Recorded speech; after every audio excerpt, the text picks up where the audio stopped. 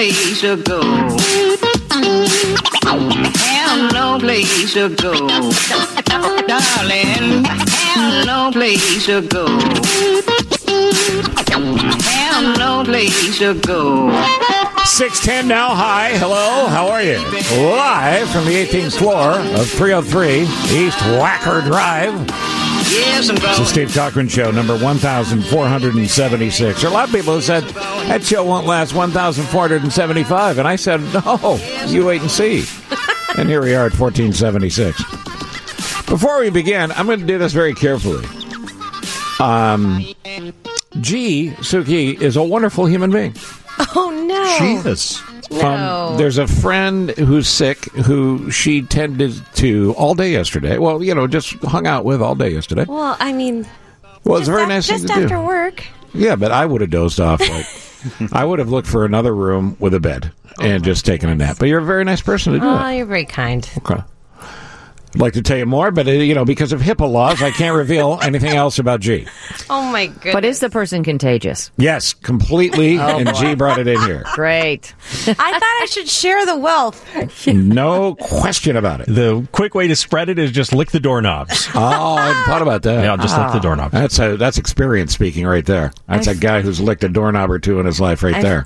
Is it like the Christmas Story where Steve Grzanich is licking the frozen pole? Wow. You know what? You just wrote half a Nick's show Friday night. Sorry. I feel like if I'm sick, everybody has to be sick. Share the wealth, as you said. All right, let's do it. Top 6 at 6 right now. From the Steve Cochran Auditorium in the lovely Sunrise Hotel, it's time to get your kicks. Get your kicks. With the Top 6 at 6. Just kind of have to figure out, who your friends are in life. And I think that's a true definition of a friend, is someone who will show up at a hospital and hang out with you. I'm embarrassed, Steve. No, Don't be talk embarrassed about it. Did you hold them while they threw up, or was it dramatic? No, I didn't say it was Friday night at our house. No. Well, after a house party. Did you put a hot washcloth on their forehead? You should always hold your friend's hair if they get sick. No, unless you're me.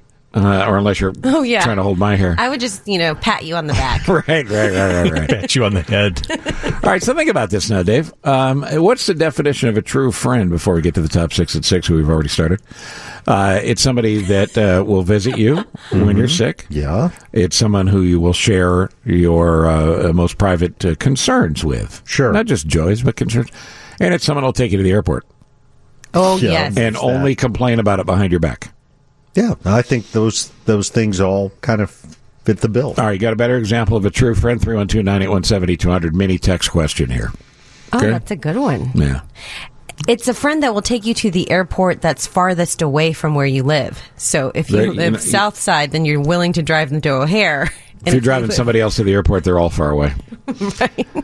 So 312-981-7200. Text question is, how do you define a true friend? What's a true friend do for you? Okay. All right, number 1. Chicago teacher strike will continue. Classes in CPS schools canceled again today. Big issues, quote, big issues remain unresolved in contract negotiations. Chief Education Officer LaTanya McDade said the city's prepared to make an investment of nearly $500 million in schools that addresses all of the union's key issues. The failure of the sides to reach a deal so far means the strike now reaches its 9th day. Anything to add to that, Steve?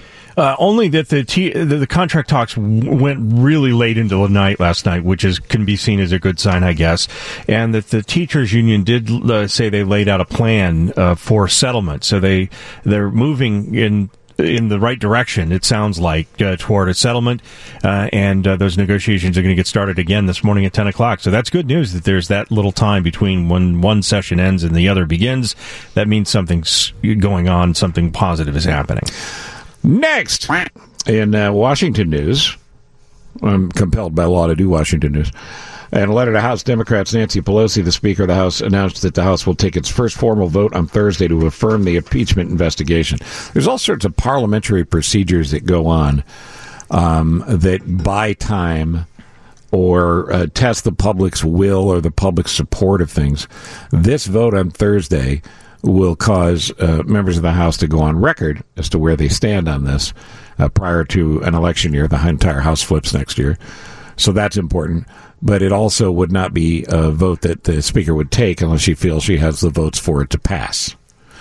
And many on the Republican side, the Donald Trump support folks, have said if she's not taking a vote, this whole process is a scam. Well, now she's taking a vote. So we'll see where that goes from here. Meanwhile, President Trump was in town yesterday to address a convention of police officials and officers and said Chicago is more dangerous than Afghanistan. We actually have that clip. I don't want to play it now, but we'll play it at some point this morning. The words speak for themselves. And in addition to that, later this morning, a very important witness will speak to Congress as the hearings continue to investigate the Ukraine call, the infamous Ukraine call, with a White House official, who I assume will soon be a former White House official, who's active duty military and a Purple Heart winner, awardee, if you will be speaking to the fact that he reported his concerns twice as to what he thought the president might be trying to gain from that call. So another busy day to be the president of the United States. Next. United Airlines going to add flights from Chicago to 3 destinations in the western U.S. in June. Daily flights between O'Hare and Santa Barbara, California, between O'Hare and Pasco, Washington, for example, are going to begin June 4th. I've never heard of Pasco, Washington. I've heard of it, but aside from it being in the state of Washington, I couldn't tell you where it is. You know, it's important that they have an airport because you got a plane that's got to land there. Yes. I wonder if anyone listening has a friend in Pasco, Washington. Well, or it's if a they big audience. I bet there is. going to Pasco, Washington. What's in Pasco? Yeah, and tell us where Pasco is. And how is that Pasco airport? And do they have a Sbarro? You know, these are all important questions. At any rate, the airline also extended seasonal flights from Chicago to Vail, Colorado into the summer. Now, there, the United planes just land on a ski slope, right? Not quite. Oh, they don't? No, but, you know, they've always had service during ski season. I was in Vail last summer. It's packed during the summer, and tons of Chicagoans go out there. What do they do in the summer in Vail? Is there shopping? Well, there's shopping, there's hiking, there's whitewater rafting. Oh, there's outdoor activities. Plenty of outdoor activities. Golf. There's golf there, Steve. Yeah, I've played golf in Colorado. It's fun because the ball flies 15 to 20% farther. It does. Yeah. So Pasco, Washington, I'm looking at it on the map, guys. It looks like it's more inland in Washington, so it's not one of the coastal cities. It looks like it's southeast of Seattle. And really doesn't look like there's anything around Pasco, Washington. It's in the Tri-Cities region. The Tri-Cities, yeah. Wow, Dave Ennett. Whoa. Let me go to You are the geography bee winner. Susan, your granddaughter lives in Pasco? Yes. And what airline is going to fly there? United. Oh, okay, because it's very difficult to get to there from here. You got to go to Seattle and then back to Pasco. Yeah, which is silly because Pasco comes first. Right. Does Pasco have a big airport? I don't think so. It's not like Midway or any of that, but it's a decent size. What would you compare Pasco to town size? I mean, is it I don't know, is it Naperville, Aurora, Joliet? I don't know because I have never been there. All I know is that they have a nuclear power plant there. Okay. Well, that's a reason to have a flight. And now you can fly there direct. Yes. What's your granddaughter do there? She's a nuclear scientist. Oh. Wow. So this could be why the flight is being added there. Cool. This is so sounds impressive. secretive. Hey, Susan, do they have a gift shop? So like next time you go, could you give me like some nuclear science gift from there? I don't know what they've got there. I have never been there. I know, but when you go, I'm just saying maybe look for a gift shop. I was in Seattle for her wedding, but I have never been to Pasco. Well, if you get out, buy me a souvenir. Yeah. Okay, thank you. Thank you for calling. What a brilliant granddaughter. Looks like she it's has. along the beautiful Columbia She's River. like, yeah, right, Steve. Grandma was just the facts. Did you notice that? Yeah, Oh, yeah. She's very, strictly the facts. I love flying into a small airport, I though. like her. Sometimes Why? I fly into Greenville, South Carolina to get to the Why do you like western small part. airports? It's so easy. You have no idea. Because you don't have to wait. You just Yeah. the cars I got pull up right to the front door, and you can just hang out there for hours. Don't lose your luggage. Yeah. Next, World Series returns to Houston tonight for Game 6. If the Astros win, they win 4 in a row. They win the World Series. The Nationals won Games 1 and 2 at Minute Maid Park. There's been nothing but road wins here in a very weird World Series. I've never won a championship. The Nationals are trying to win the final 2. They've got to win the final 2 to do that. First pitch is 7 o'clock tonight on Fox. And the pitchers are? Steven Strasburg for the Nationals. Oh, the conductor. the conductor Strasburg, and then Justin Verlander. Oh, sure. The Astros. Yeah, Mr. Upton, as we like to call him. Well, we do. And do you have a prediction for tonight? Because I'm the one that said that this looked like a White Sox 05 run. I'm now changing that. I think the Astros finish it tonight. My gut tells me that Houston's going to win.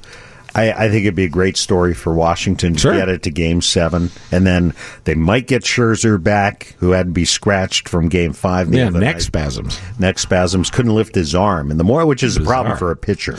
Here's the thing: if the Nationals win, it would take some of the hurt off the people in Washington because everything in Washington sucks. And the number one industry in Washington is in a lot of trouble.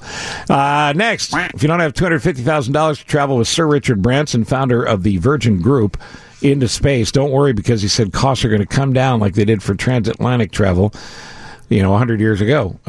Branson predicted if the price drops $30,000 in 20 years, he wouldn't be surprised. Now, if you're Richard Branson, you got a lot of money. Here's the deal. $250,000 to $220,000 is not going to get it done in 20 years too. That's I'll be 70. We need $250,000 to drop to $79.95. Right. That's even better, because originally I thought it meant $250,000 to $30,000. I thought, well, maybe just if you a $30,000 drop. And there's been no talk of what the checked baggage fee is going to be. So that's the thing. Maybe you charge you do like a what is it, Spirit Airlines? It charges you $8, but then everything's an upcharge. Standing room only. Yeah. And finally, Chicago's made its first locally made hard seltzer. Dave. It's called City Water. You're looking at the wrong person. I'm sorry. Do you want to drink something called City Water? No. It's made by Solomonth Brewery. The initial lineup comes in flavors like mixed berry and lime coconut. You put the lime in the coconut. You got grapefruit and Valencia orange cranberry. It's available through the Whole Foods and Binny's chains, plus at many independent beer and grocery stores. This is because of that entire White Claw brand craze 100%. That happened over the summer. What makes it hard? Why does it become spiked liquor? with alcohol. Well, they put vodka in it. Okay. They just let it sit till it gets hard. Gin or vodka. They just open the top and just let it sit till it hardens. Oh, no, I'm not touching that. That's your Top 6 at 6. That's it. That's all today for the Top 6 at 6. No more! Texters, did your show count the number with or without you there? I don't know. What's the answer to that, Super Joe? Do we count the shows I'm not here? Well, I need somebody's help with the counting, so I'm going to have because it's a big number? No, actually, I don't count the ones that when you're not here. Okay.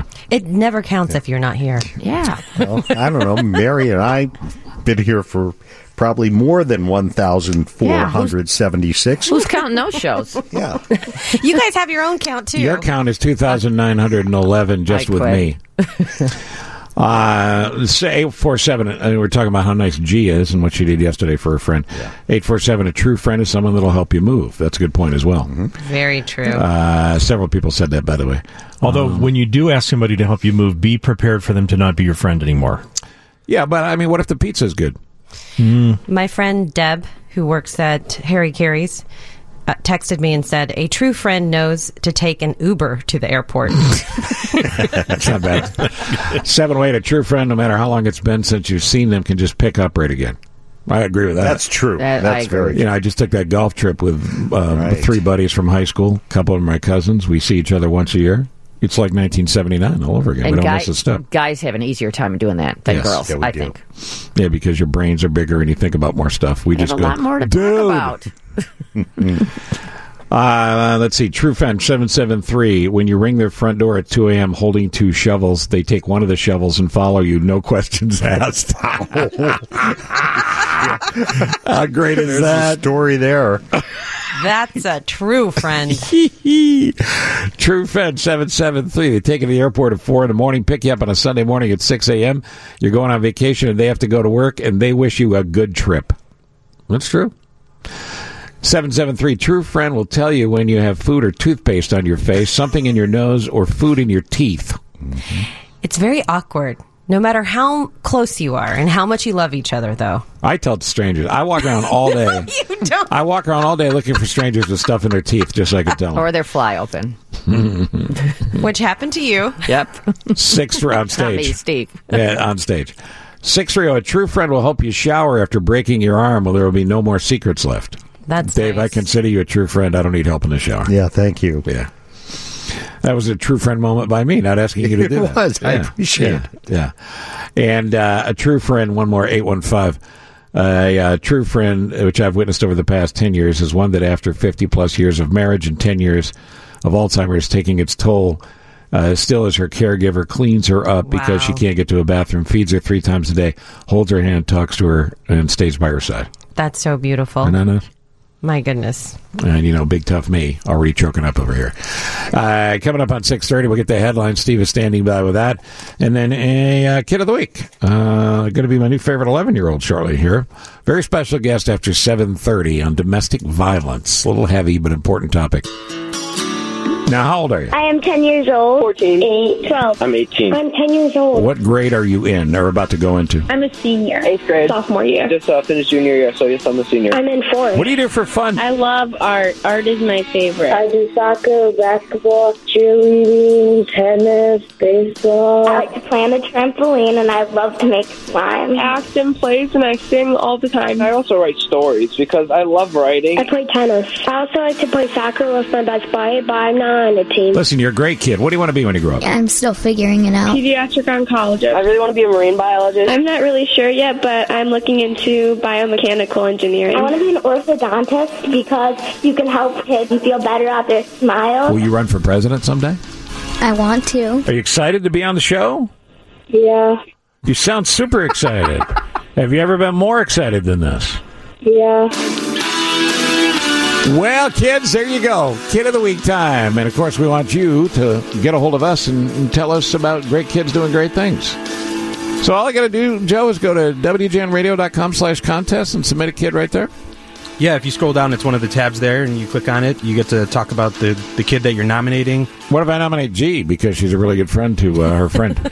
Not a kid. Yeah, technically we have age restrictions, but I think we'd be able to make an exception for G. Tough break. She missed it by a year. But WGNradio.com/contest, Kid of the Week, and tell us about some great kid you want us to know about. And let's see if they are as great as young Addie Timmons. Good morning, Addie. Hello, good morning. How are you today? I'm good. And where do you go to school? I go to Meadow Park Middle School. So you have to go to school today. You're not part of this teacher strike thing, huh? And I'm in Portland, Oregon. Oh, you're in Portland. What are you doing in Portland?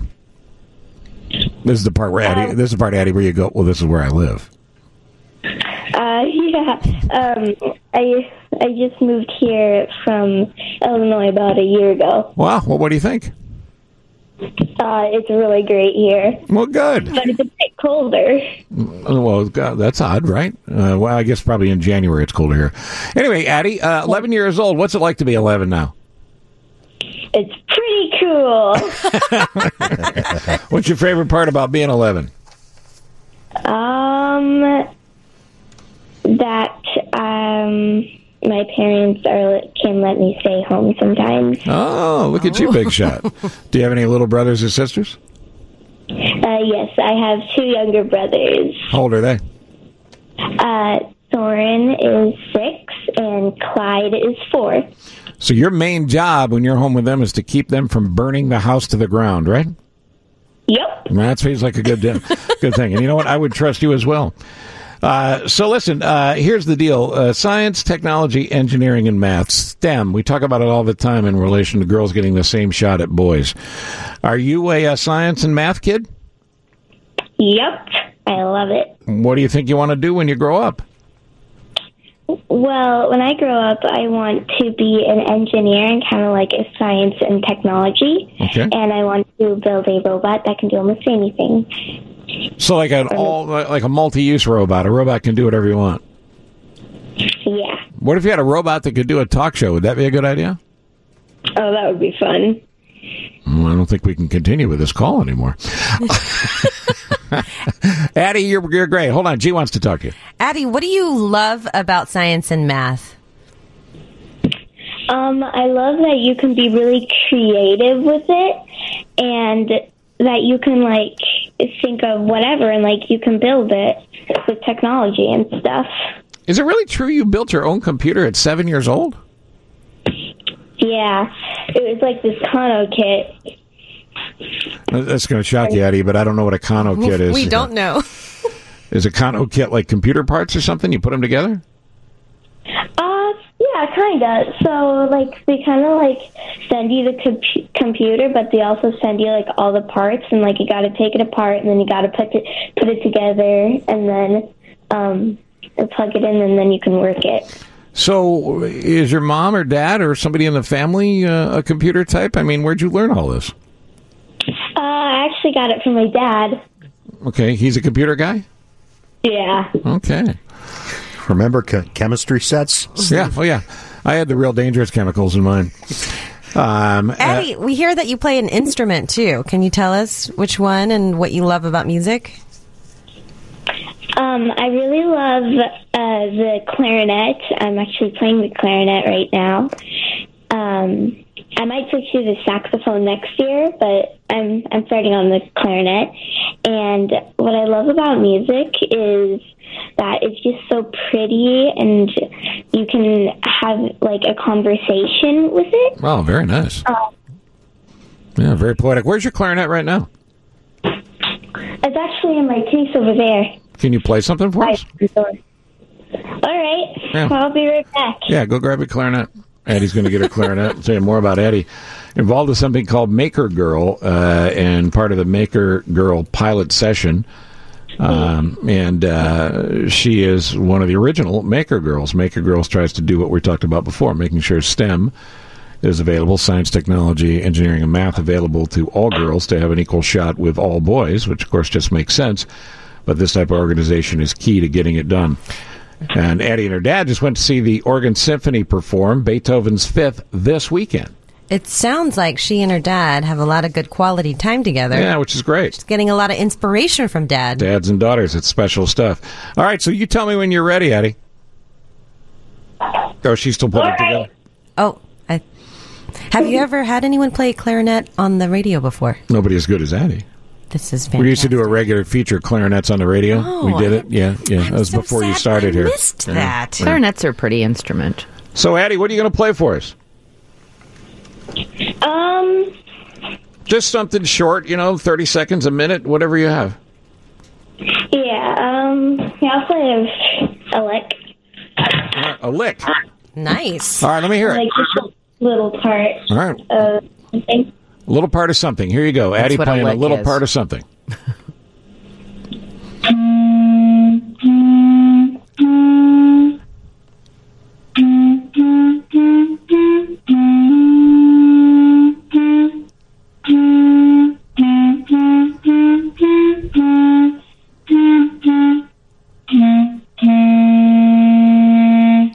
How about a standing ovation? Bravo! Bravo! Right? A rare sitting ovation because we can't stand with our headphones on, but that's really cool. Addie, what is that from? I have a music book. It's Standard of Excellence. Oh, it sounds sort of jazzy. Yeah. Standard of excellence, just like Addie. All right, so you want all girls, Addie, you want all girls to make sure they know science, technology, engineering, and math, that's available to them, and they need to chase it if that's what they love, right? Yeah. All girls can do what boys can do. Amen. Woo-hoo! High five all the way to Portland and back. Thanks for being a great kid of the week. Hug your dad for us and hold on. How about that kid? Huh? I am Addie's #1 fan. Yeah, she rocks. And it's early there, too, and she's up and at 'em and it's not practicing. Not even 5 in the morning. She is incredible. Yeah, what is it, 4:45, right? Yeah. Yeah. And she loves to read graphic novels. She wants to be a part of the speech team. And I like when I said, what's it like to be 11? It's pretty cool.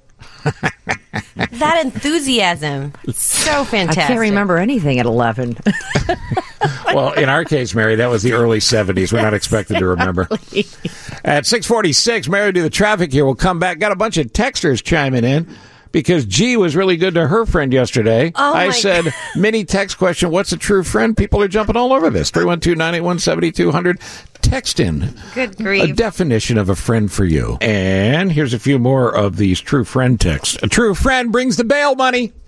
That's from the 773. That is a true friend. 773, a friend is someone who says nice things about you behind your back. Oh, that's a good definition. Talking badly about you. Our friend Margaret in Bridgeport. Is there a better, more loyal listener than Margaret in Bridgeport? She's been with us forever. It's great. And thank you, Margaret.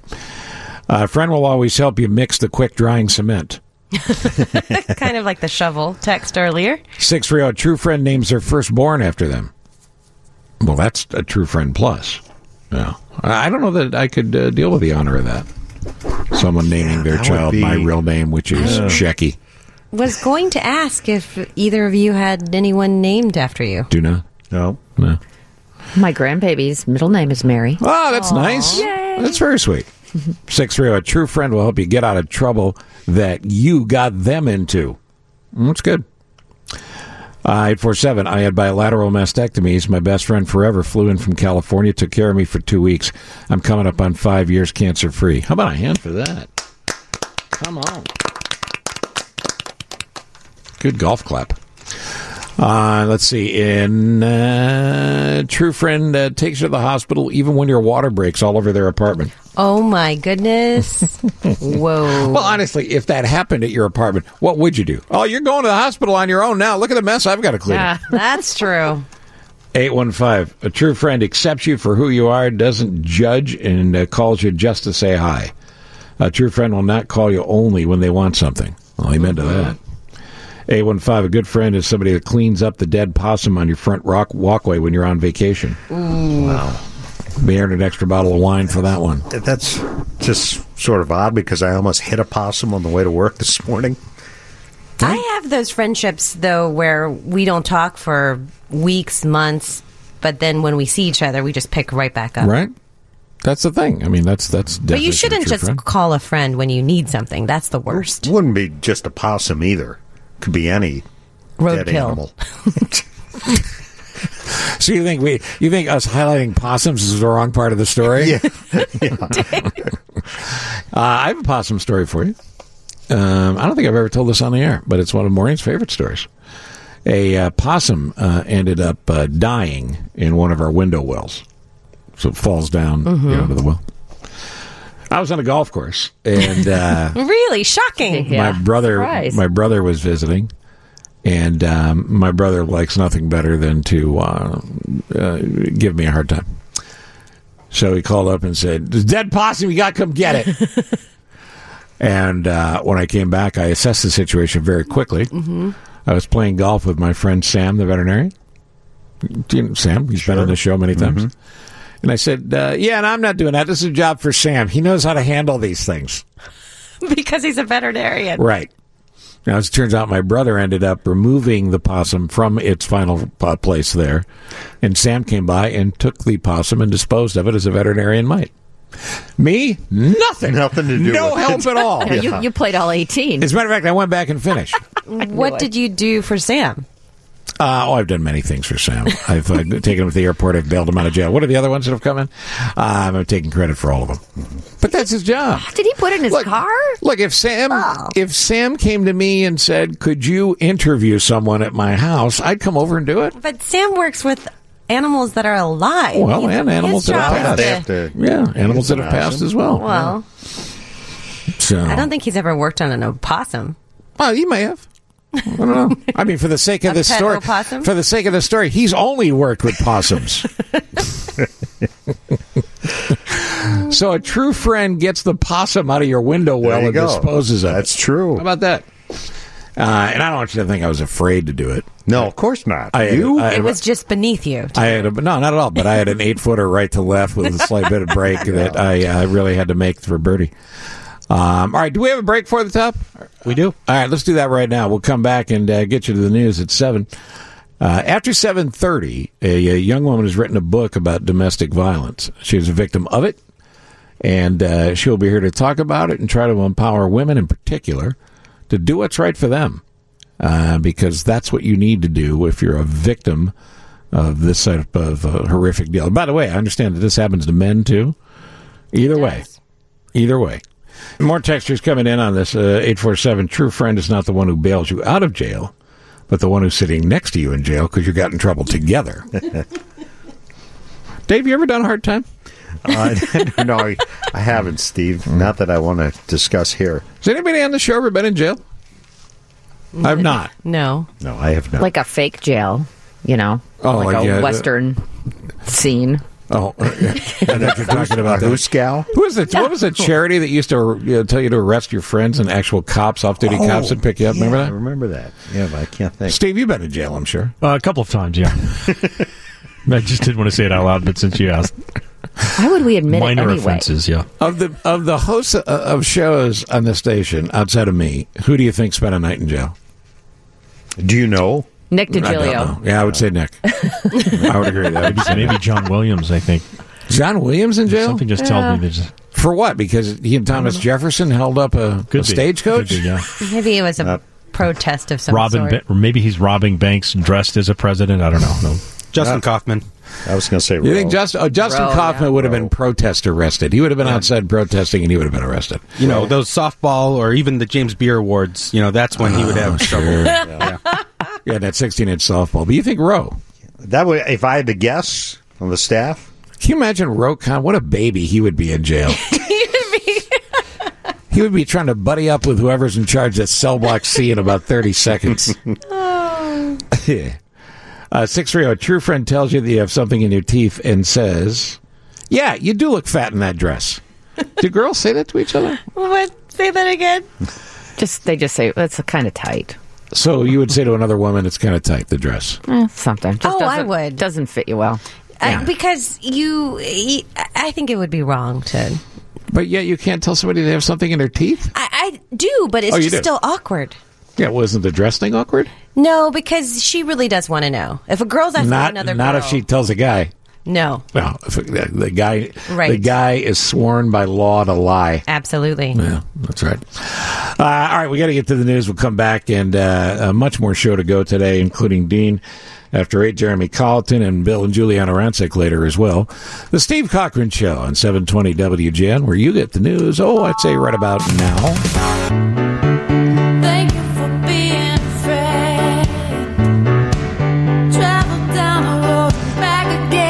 Started the show today with G and her true friendship with a friend who's in the hospital. And she actually stood in for a doctor who wasn't there yet. And, there we go. And she did surgery yesterday with no training whatsoever, which I wouldn't advise, but it worked out well. First time for everything. So I just said, look, I figured this would be a quickie, right? I just said, hey, listen, if you want to tell me what a true friend is, let me know. 312-981-7200, you texters. True friend names their firstborn after you. Their firstborn. Did I say that before? A variation of that. Yes. But there are countless babies named after me. Are there really? Yes. Wow. It's Joseph, though. Yeah, and Joey and Giuseppe. There's a lot of babies that are named after me. Mm-hmm. We're just letting them think that. A true 331. A true friend tells you when you have bad breath. Once again, like the food stuck in someone's teeth. 847. A true friend cleans your flooded basement and washes sweaters that fell into the water while you were vacationing in California. Wow, Mary Vandeveld needed that the other day. I didn't have any friends come over. One did ask if they, that they had a pump that I could use, and they were going to come over and help me. That's nice. Well, another friend too. Oh, I do. Two had volunteered. Mm-hmm. Well, you better give them credit. Friends. You still have to live there. 312. If you're lucky, you'll learn to love yourself despite being screwed up, because we all are. If you're really lucky, you learn your true friends love you because you're screwed up. Well, sweet. Very sweet. And nobody's perfect. We're all screwed up. Anyway, it goes on. 312-981-7200. And did you see those people suggesting who else could be in jail? Pete McMurray and Mark Carman. Oh, yeah, somebody did vote for Pete McMurray. And Mark Carman's going to be on later, right? He is. Ask him. Fresh out of jail. Dave, you're leaving the show again in the middle of the show. I'm going to jail. So Mark's coming in. This happens once a year, and it always fascinates me. Where are you going today? The Chicago Sports Commission is holding an event this morning. That's a cooperative group of sports agencies and folks in town who try to make Chicago a sports attraction. Try to attract big events to Chicago. It seems like an important thing. It's part of Choose Chicago. WGN Radio has been a partner for several years, and I moderate these events. This morning, I'm on a panel with some other sportscasters. Who's on the panel? Peggy Kuzinski, Lou Canellis. Not on the morning. He's not on the morning. Dave Revson. Dave Revson's not on in the morning. So you're the only one who actually has to leave a show to go do this. I have to leave a show to go do this. Because yes. you know for this show for a partnership of ours. But you know this show's on till 10. I do know that, yes. I was going to say nothing can get between Dave and his commitment to his journalistic integrity and his job. And that's right. You're relentless about getting the story. In Dave's defense. And we know where his priorities are. In Dave's defense, previous administrations hornswoggled him into doing this. And you were good enough to do it. And I just want to know if I can go too. And once they have their claws in Dave, it's done. He's going to be doing this forever. It is a good thing, and it's good that you're a part of it. And I think we should all go and support him. Will there be wine? No. I don't think that's ever happened. Could we all it's just a breakfast. Bloody Mary? Oh, sorry. What if we all just walked off the show Mimosas? collectively? You know what would be interesting is if we could do overnight ratings. We walk off the show collectively. We leave the microphones on so it sounds like a butt dial, and you just see what you pick up in the studio. And then you look at the overnights to see if the numbers went up or down. Yeah, but wouldn't you be a little worried if they went up? And I don't think you want to leave. You don't want to leave the mic on in the newsroom. You don't want to hear what goes on for all of us. Yeah. No, I wasn't singling anybody out here. I know. No, we don't do overnight, so it's not a concern. Yeah, right. And actually, thank you, audience. Again, we just had some up ratings again, so thank you for that. Thank you for the listening and the support. All right, so here's the deal. Dave will leave at 8 o'clock. Right after the 7:30 sports. And Mark Carmen will be here? Carmen will be here unless he's back in jail. Right. Now, that's nice of Mark Carmen to come in for half of a shift. Oh, he's doing it for the money. Oh. Yeah, it's not charity. He's getting married in a couple of weeks. He needs the money. All right, so let's do this. 7:15. I got to play that piece of sound for you from yesterday. We told you that President Trump was in town yesterday morning right about this time, and it was part of the International Association of Chiefs of Police conference. And, Steve, that was a multi-day meeting that culminated, I think, yesterday with Trump's speech, yes? Yes. Police chiefs from all across the country, police departments big and small.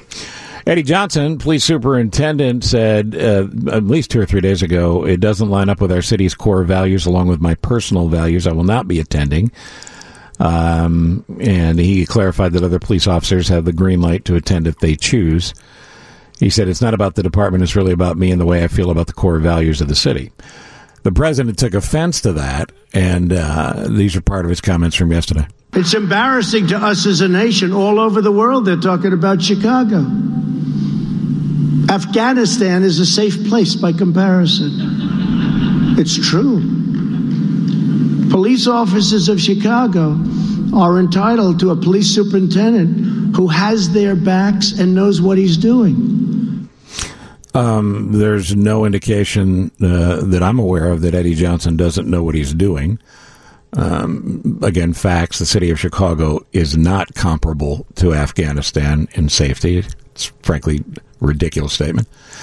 And the president still has a business here with his name on the side of the building.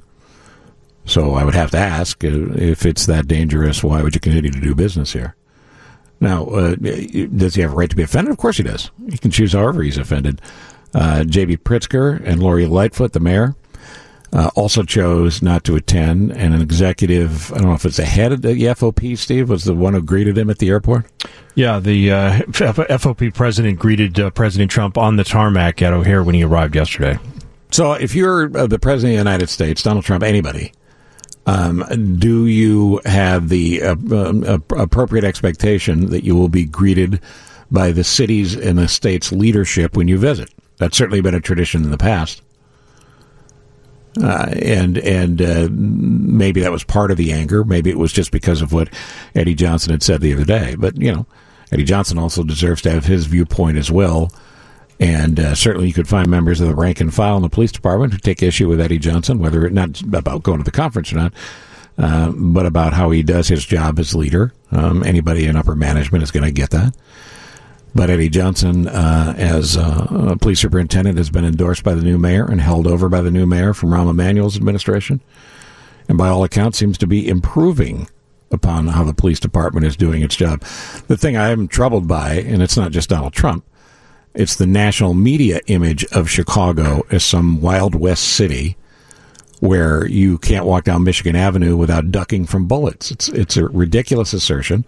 But if you talk to, I don't know that there's anybody listening who at some point or another hasn't talked to relatives, friends, family from other cities that go, wow, I can't believe how dangerous it is there. Now, God bless the people on the west side who live in the most troubled neighborhoods in the city and the insane gang violence that continues to go on. I pray for you. I wish nothing but the best for you. I wish there was an easy solution. And I know things are getting better, but not nearly fast enough because, as I've said before, the people who live in those neighborhoods want the same thing you want. Yeah, and there are some facts here that need to be shared. The facts matter in some of these stories, and one of the statistics is that Chicago crime numbers are getting better, considerably better over the last year or so. As a matter of fact, the police superintendent said 17 of our neighborhoods are safer than neighborhoods in Manhattan and L.A., and Chicago was leading the double-digit reductions in crime for the past 3 years, I think he said, have helped to bring down numbers, anti-violence numbers, including shootings nationally. So Chicago's actually been driving some of the reduction in some of those numbers nationally in terms of those violent statistics. And even with business being good to very good here in the city and cranes above the skyline as new buildings are going up and new opportunities are rising, it does not help in any way, shape, or form, not just for business, not just for the economy, because we know the city's broke. Teacher strike is still going on. There's your most stark front and center example. It doesn't help any part of the image of this great city when that's the national image of this great city, and it's absolutely incorrect. So the president does not help in any way by making those statements yesterday. He can be angry. He can take it up in private if he chooses. But saying that publicly while he has a building on Michigan Avenue that says Trump on the side seems, I don't know, it seems counterintuitive, doesn't it? I got a couple of minutes here, Super Joe, to the bottom. Yeah. Texters chiming in on the discussion of President Trump's comments yesterday. Before I get to that, actually, I did have to say this. We were discussing who on the staff may have spent a night in jail. Yes. Mm-hmm. One texter says Orion Samuelson. They believe he may have murdered someone who said almond milk is milk. That is such a good text. Although he did include Beyond Meat in his report this morning, Steve. I heard that. You can't avoid it. On the opening bell. Can't avoid it. He did. 630. You know, it doesn't help that the expose that's going to be on WGN TV tonight is going to be about someone getting shot every 3 hours. There's an expose, an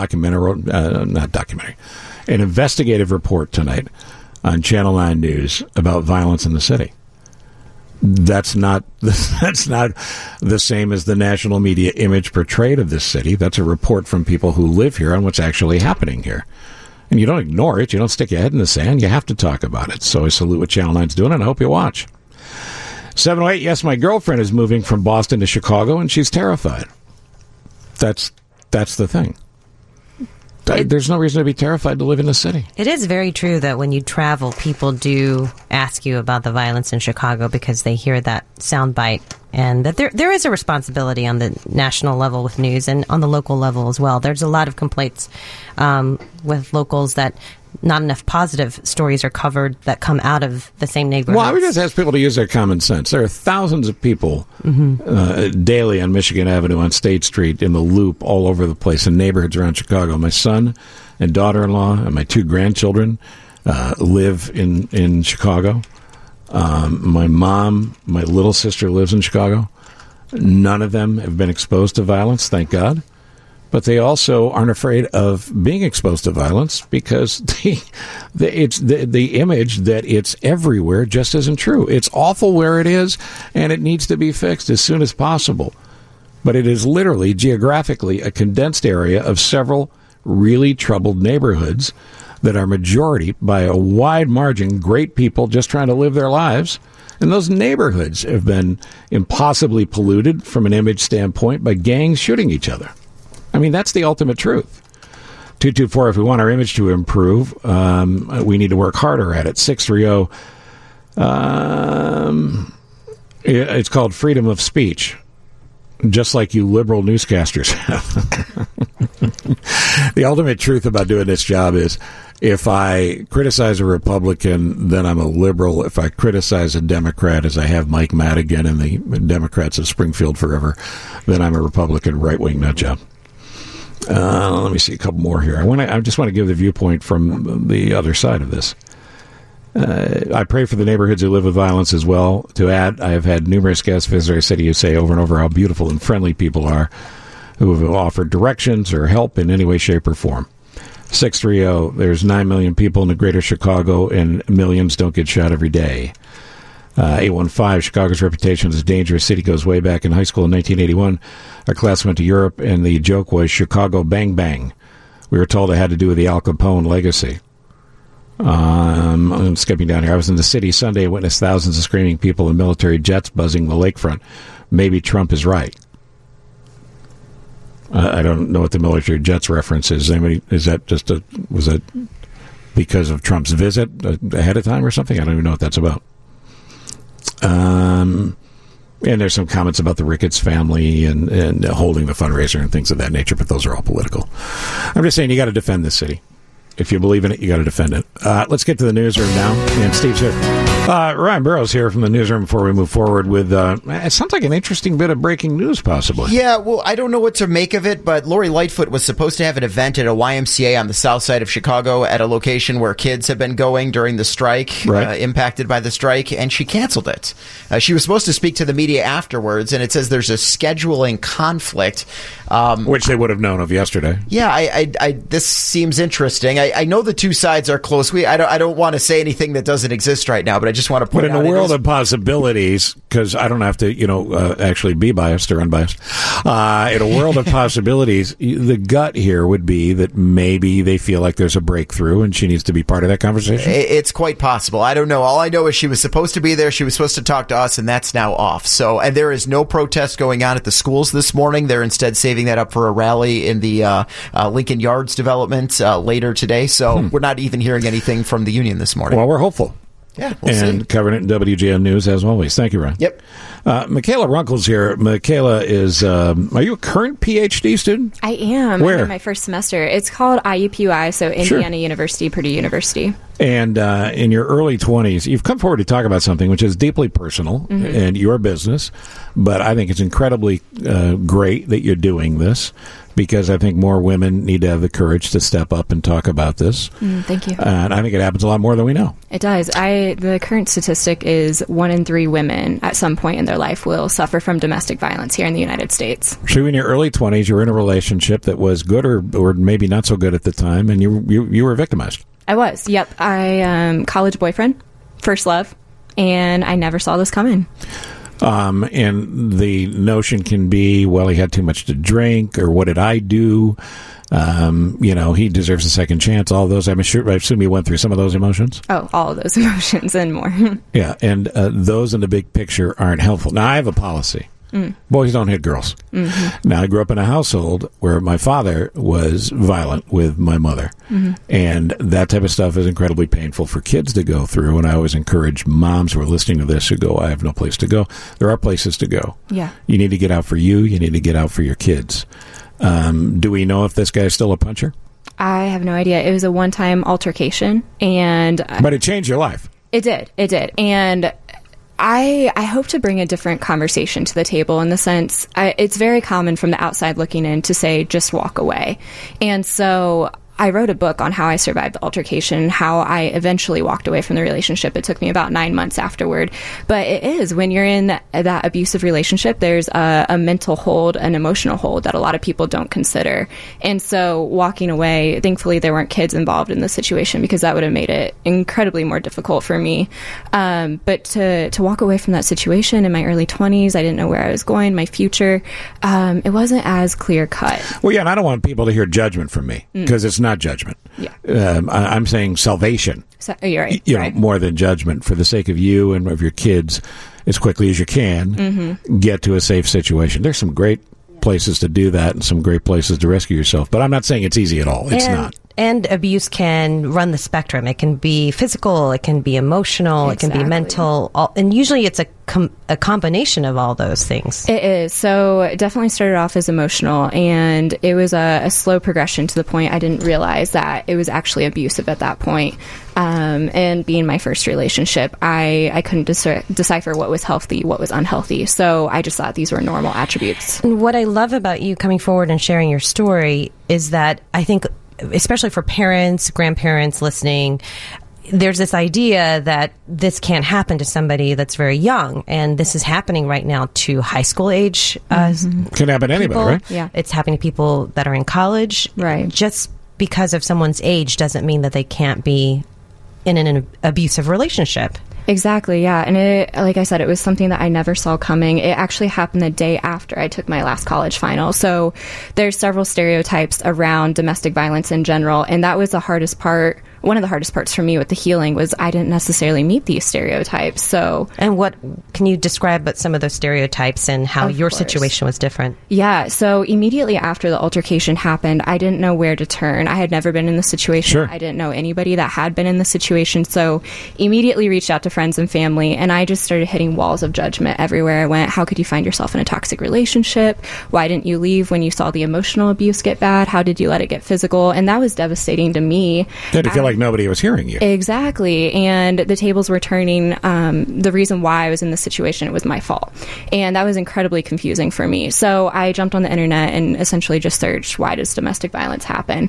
And the top items on the list were domestic violence occurs in households of low socioeconomic status, households where there's low education levels, and it said in particular households of color. It was that general. It was. And so how I'm disturbing is that? On my bathroom floor at 22 years old, and to be completely frank, bruised face, concussion, and I'm not meeting any of these connections. I'm hitting judgment from friends and family. I had never felt so isolated before in my life. I didn't know where to go. And so that's part of my premise of writing this book is this is a conversation in our culture. 1 in 3 women will suffer, and I believe it's 1 in 7 men, don't quote me on that statistic, will suffer from domestic violence at some point in their life. It's so common, but nobody's speaking of it. And the research that you were able to find was outdated, I hear, right? It was. It was all a generalized self-help model, and the number one step that all of these references had was just to leave. And I didn't know how to just leave. From the outsider looking in, I see how that would be easy. But once I was in that relationship, I mean, I talk about it in the book. It was an addiction. I didn't know how to walk away. He wasn't the bad guy to me. He was the man that I had fallen in love with. And I couldn't switch that mentality in my mind overnight that he was going to be my future husband, going to be the father of my children. But then I'm supposed to hate him? What gave you the courage to finally do it? You know, honestly, it was a change of self. So over that 9-month period after the altercation to when I finally ended the relationship, I had started a master's program, and I started powerlifting, and I essentially just reinvented who I was as a person. The physical exercise part of it's a big deal, right? It was. It was a huge component to the healing. I had never lifted a weight beforehand, but I wandered into the weight room immediately after with the mentality that I never want to be beaten to the ground again. That was the only thought. I mean, think about yourself in your 20s. You don't really know. You're still figuring out who you are as a person, let alone dealing with all of these. I'm 58, I'm still figuring it out. I want to talk more about your book. Yeah, when we come back. Of course, texters can chime in at 312-981-7200. And you're also appearing, everywhere in discussions of this, because this has become your mission. Yeah. And we salute you for it. Oh, thank you so much. Michaela Runkle's a guest. We'll tell you can follow her on social, too, in a moment. Michaela Runkle's here. Domestic Violence Awareness Month. Some of these times we have months for various causes. They sound trite, but the point of these months is to draw attention to it in a more specific way. What's the title of your book? It's called Dear World. And where is it available or going to be available? Yeah, so it's still actually under review at a publication company, and I'm hoping to hear back any day now with a release date. So as soon as that information is available, I'll let you guys know. How about following you on social? Of course. So my Instagram is mostly where I've been putting my information out about the book, and it's at Michaela_Runkle, spelled MICHAELA_RUNKLE. Okay. Again, as I said at the top, in case you're just tuning in, I salute you for doing this after being a victim of domestic violence. What do we need? We mean well. Mm-hmm. We, the collective world, means well. You experienced some ridiculous reactions from people. I did. Some of which you were talking about off the air a moment ago. Move. Women should listen to men, those type of nonsense arguments. What do you want to tell young women who are in this situation or could be? So the entire time I was writing this book, there were points of it that were incredibly vulnerable. It's scary to share this part of my chapter with people, but I just kept picturing the 22-year-old version of myself that was laying on the bathroom floor, didn't know where to turn. And so I keep thinking about other women and men that will be in this position. All I want to tell them is that they're not alone, that I've unfortunately been in this spot, and I understand. I might not understand the specifics because every relationship's different, every altercation is a little bit different, but I couldn't find anybody that could look me in the eye and say they had been in my shoes. What happened to this guy legally? Legally, he essentially got off of the hook. He was given a 3-hour anger management class. It was 3 hours. 3 hours exclusively. I believe he might have gotten a misdemeanor or two. I honestly don't know, but last I heard, anything that was on his record was able to be lifted. The reason I bring it up is we don't want to scare women away from reporting it because you don't want authorities to say, you don't want people to think, well, the authorities aren't going to do anything anyway. The way to change that experience where men face the consequences they ought to face is more reporting, not less. Exactly.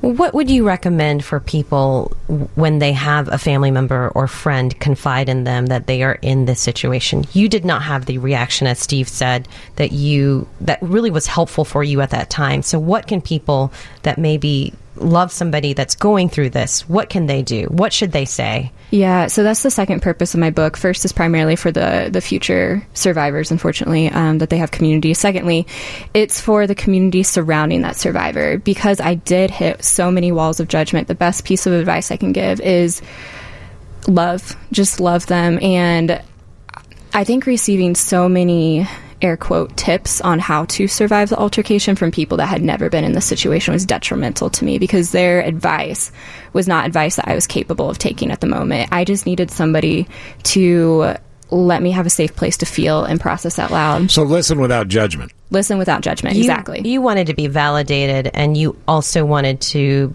It needed to be reinforced that it was not your fault, that there was nothing that you did that caused this, and nobody deserves this type of abuse at all. And I'm not a trained mental health professional by any stretch of the imagination, but in a way, the way that they gave advice, it was also treating me like the emotional victim. It was, he had taken the reins on my life for so long that when people came alongside me with the bruised face and they were telling me what to do, in a way it kept me under that emotional oppression of, you can't make a decision for yourself. So I needed help building my strength and my power so that I could leave the situation. I could become an individual. You know, you're a very strong person, and we salute you for that. There are folks who maybe don't have that same level of strength right now, but they could find it. You make a point in the notes that there's no one path to fix this for you. How do you find your path?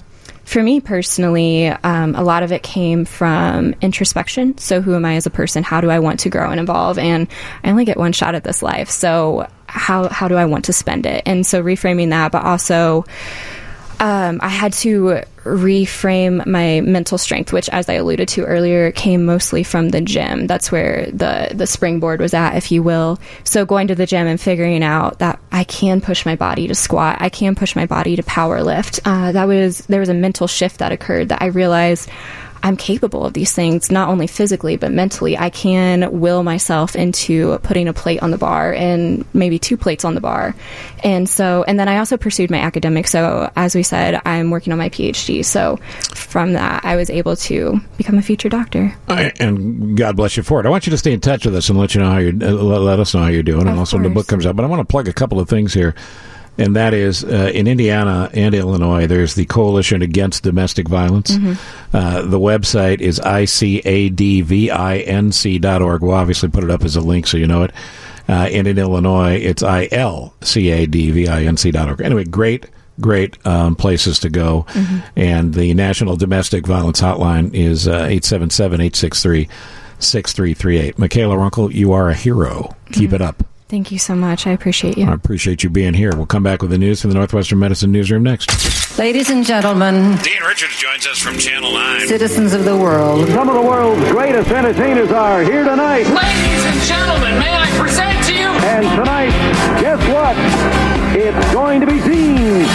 Yeah, Hollywood, you know I love you more than what I should. Yeah, Hollywood. Live to Channel 9 on a crap morning. That's a technical weather term. Pardon me? The technical weather term. A crappy morning is what we have outside, but on the inside, we have nothing but good feelings.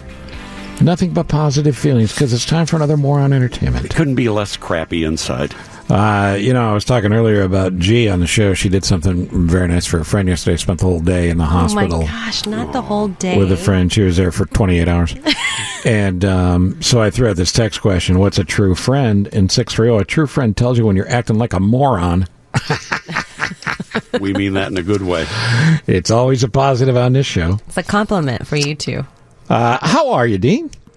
I'm fine. I'm fine. All right, good talk. See you tomorrow.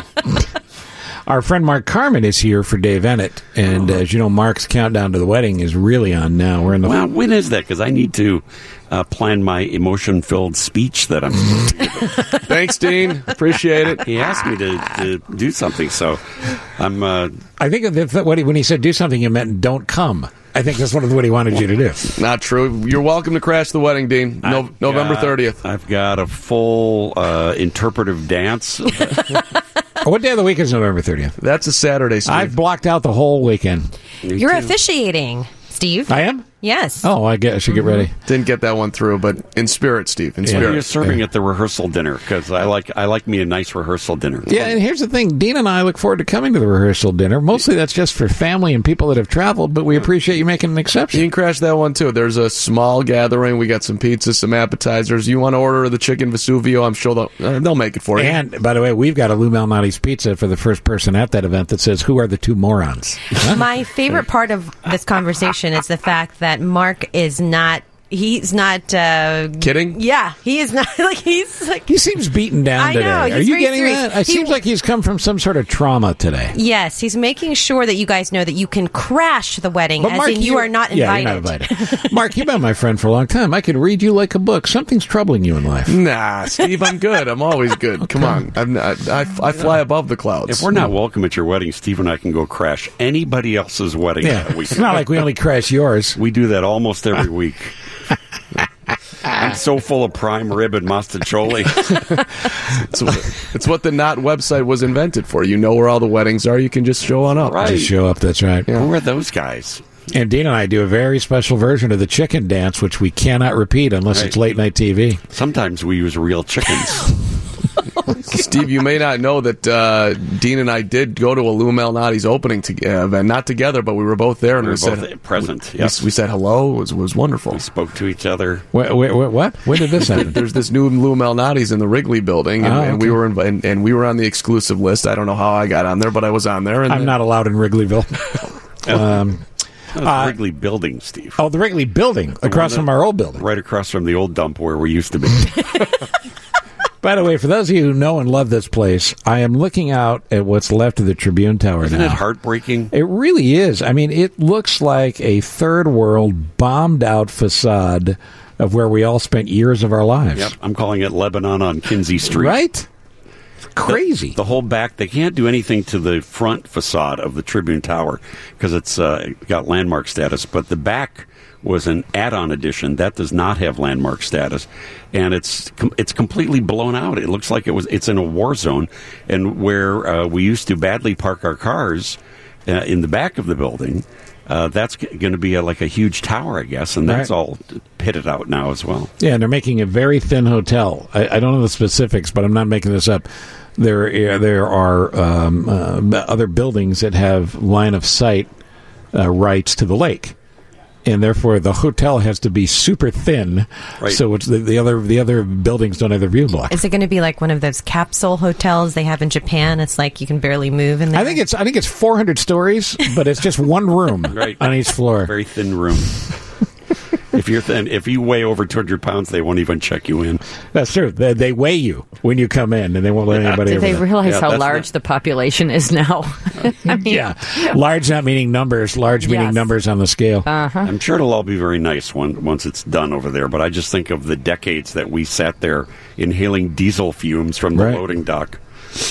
I'll always forget that very special morning when an epic flood of biblical proportions occurred. Right. And water came pouring down the marble steps and across the marble floors and knocked WGN off the air for 30 minutes. In the morning, I don't think that had ever happened before. A lot of people said it was a message from Wally. I couldn't get out of Traffic Central because it was in engineering. I couldn't get out. And and Mary actually swam to save her life at one point. But Bill Murdoch, our chief engineer, stood in ankle-deep water plugging and unplugging electrical things. That sounds very dangerous. Yeah. Thank God he didn't get electrocuted. I did exactly what you would expect me to do. I said, are we going to go do the show somewhere else or can I go home? Yeah. Did you have on your galoshes? I always wear my galoshes, otherwise Mom gets mad. I think he's kidding about one. Can I just leave? We were discussing at one point driving out to the transmitter site, which I believe... Elk Grove? I've not been there. Elk Grove, Elgin, somewhere. I think somewhere with an E. Yeah. And we were talking about driving out there, and I went, how long is that going to take? You couldn't be bothered. It's very cool out at the transmitter site. I was there one time when I first started. They had a station picnic, company picnic, and it's very pretty out there. It's open ground. Sure. So we're sitting enjoying a nice picnic right underneath our radio towers, and that was the day I lost all my hair. Right. Prior to that, Dean looked just like Phil Spector when he was on trial for murder. Yep. Taylor Swift's in the news, so is Arnold Schwarzenegger. John Cena is in the news. Prince, Katy Perry, Ed Sheeran, Liz Taylor, and more, all coming up. You'll be calling his name. Dean Richard, the entertainer. 8:20. This is the point in the concert, Dean, each morning where I normally introduce the band. Yes. There's Jisoo Kee. She's on bass. Mark Carmen's in for Dave Ennett on bongo drums. Thanks, Steve. Super Joe's in here. Super Joe plays electric guitar because the chicks dig the guitar guy. And they lig them, too. They lig him. They lig him. I'm going to say lead guitar because really there's no show without Super Joe leading it, the whole thing. That's exactly right. Wow. And Viv is our road manager, so she's rarely available. She's always on the phone. Yeah. Backstage wearing a satin jacket. Mary does that little dance thing in the background where she sings background vocals. And I'm on keyboard.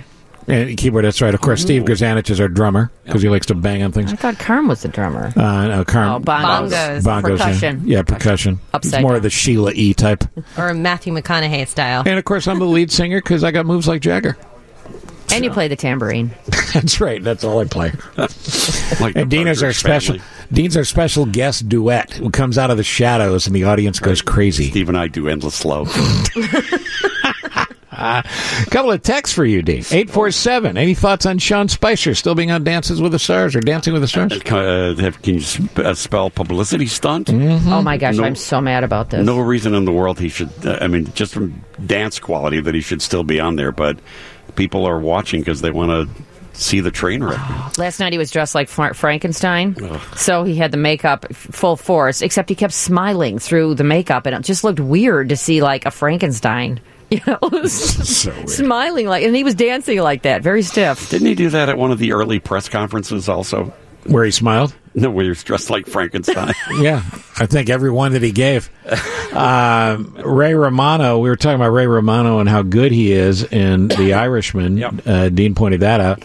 And somebody was saying, Dean, another movie Ray Romano was great in The Big Sick a couple of years ago. Yeah, well, absolutely, with Kumail Nanjiani. Yeah.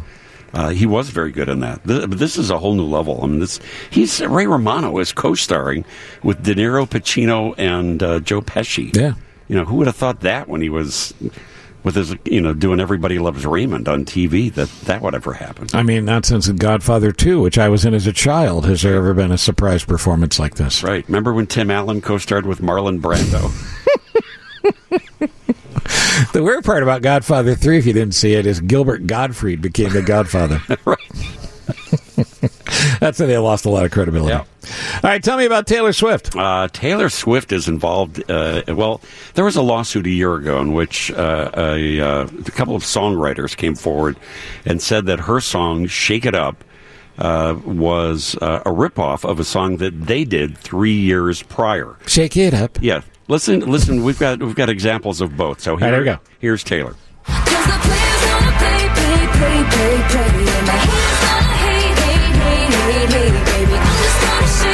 Shake So the main chorus of this song, players are going to play, haters going to hate. We had a technical problem. We don't have the other one. We don't have the other one. No. Okay, well, the other one is... Oh, that's a good So bit. describe it, Dean. How close is it? Sing it, Dean. Players gonna play, haters gonna hate. That's basically how the song goes. The song itself is not similar, but the words, players gonna play, haters gonna hate, that's pretty coincidental. Yeah, it is. Both of those things should be in the same song. So the case was thrown out a year ago. Yesterday, a federal appeals court said that the case now should be revisited and judged by a jury, not by a judge, that the song, which is by the group 3LW, should be reconsidered again. So it's been remanded. Taylor Swift's attorneys are expected to seek a dismissal from the decision that came out yesterday. We know a little bit about this because Dean and I did an album about a year ago called Morons, and or was it More from the Morons? And one of the songs we did was something called Hokey Pokey 2019, and suddenly the Hokey Pokey people came out, and we were very upset about it. Yeah, we thought that Put Your Left Foot In was, kind of public domain. How do you copyright that? Anybody can put their left foot in, take their left foot out, shake it all about. We didn't know that was owned by anybody. If I'm Taylor Swift, instead of taking the time to go to court, I drive by the house of the people that filed this lawsuit, and I just throw hundreds out the window and say, leave me alone. Let's be done. Let's be done with it all. Arnold Schwarzenegger caught in the fire? His home... close enough to the Getty fires that are taking place. This is an area where there are a lot of celebrity homes, a lot of high-priced real estate. Yesterday, he tweeted out that he evacuated and urged people who are in the evacuation zones, don't try to play it tough, don't try to stay there, to also get out. LeBron James also had to evacuate his home, and he tweeted out that he's driving around trying to find a place for his family. Hard to believe that LeBron would have to drive around looking for a Motel 6, but that's... How weird would that be? Like if you're, because motel rooms and hotel rooms are taken, you're LeBron James, you pull up and go, hey man, got no room. No vacancy. He's got to have a friend somewhere, right? You'd think. That's what I'm thinking. What did Prince say about Katy Perry and Ed Sheeran? Well, they found some notes. There's a new book that's coming out today about Prince, and they found some personal notes, some handwritten notes amongst Prince's belongings, in which he apparently did not care for the music of Katy Perry or Ed Sheeran. These were notes that would eventually be used in a book that there was a cooperating author on. A super fan.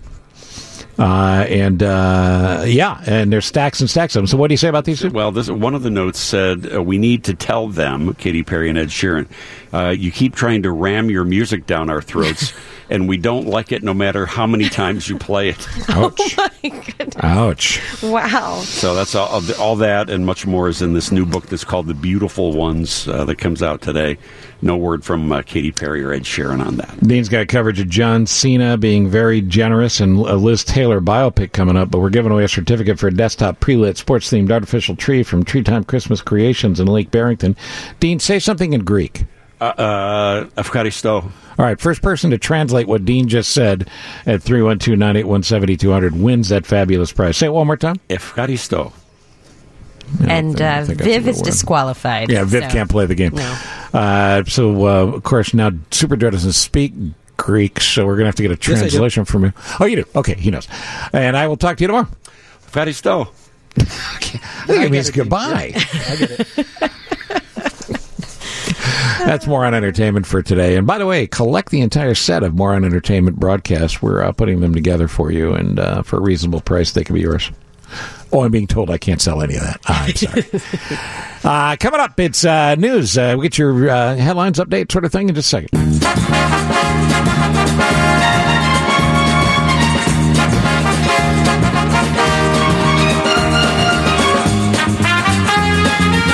Time to talk to the coach, head coach Jeremy Colleton. Let me tell you something. I haven't said this before, G, on the show. Hawks are good the other night. Oh, I feel like I've heard you say What? that. Hawks are on a hot streak, 1 in a row, and we'll take every 1 in a row second of it because that's the start. That's what you need to break get off the schneid, which is a Canadian word that means win more. And that's exactly what the Hawks are going to do now. Yeah, Schneid used to play defense for the Maple Leafs. Yeah, Schneid. Coach Jeremy Carlton joins us now, and the boys look good Sunday night. Yeah, we had a good game.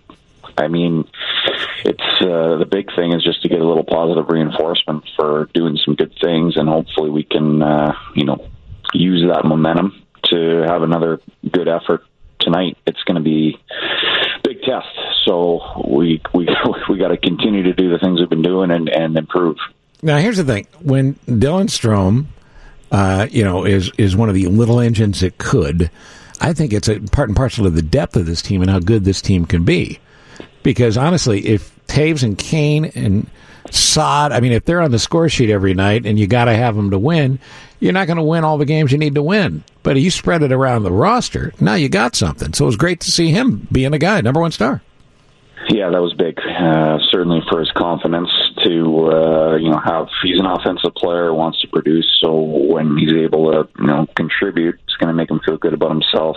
And that's, I agree with what you say about our team. Like, I think that's been one strength. The guys further down the lineup have played really well. And that bodes well for the future because I know the top guys they're gonna come through and they're gonna produce for us, and we're gonna score on the power play and all those things, and I think we can go on around.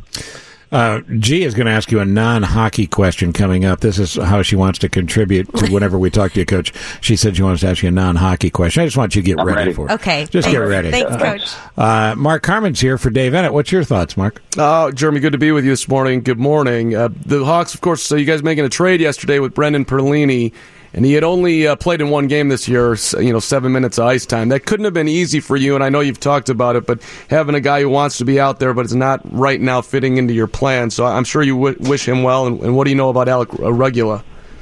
Yeah, for sure. It's, tougher on him than me. I got to make the decision to put the lineup together, but Pearl's really wanted to play, and I think he worked hard off the ice and was a great teammate, throughout all this, but ultimately we feel like we have a pretty deep roster, and we had the other guys ahead of him. So for him to get the opportunity somewhere else is good for him. I hope he does really well, and I know the organization, the scouts, and Stan in particular, are really excited about the defenseman we got back, and hopefully he can contribute down the road. So let's talk about tonight for a second. As a matter of fact, Carms, what time are we doing pregame tonight? That would be 7 o'clock, Steve. And then what time does the puck drop? That's a 7:30 puck drop. And who will we be seeing tonight? Who are we going to be hearing about? We're going to be crushing the Nashville Predators. That's exactly right. Now, aside from the disgusting yellow color of the Predators sweaters, Coach, I have to admit that's a good hockey team. Yeah, they are. They're an excellent team, and they've had a good start. And they got depth. They got depth on defense. They got depth up front, and they have good goaltending. So it's going to be a challenge. It's a tough rink to play in. We're really going to focus on the start. We've got to be sharp in the first 10 minutes. Typically, they come out really hard. So that's good for our guys to know. There's no secrets. Like we got to be ready, and hopefully we'll respond. How are you handling Brent Seabrook right now, Coach? Here's a legend who was a healthy scratch for only the second time in his career on Sunday. He obviously wants to be out there too, and you guys are trying to win games. I know that can't be easy either because he certainly wants to be on the ice.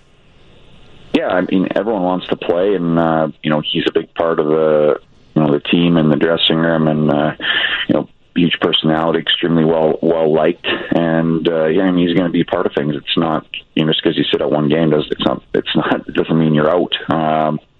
So we know he can contribute, and we know he can help us win, and that's what he's got to focus on. What makes DeBrincat so good? He weighs 47 pounds. He's 13 years old, and yet he's one of the best players in the league.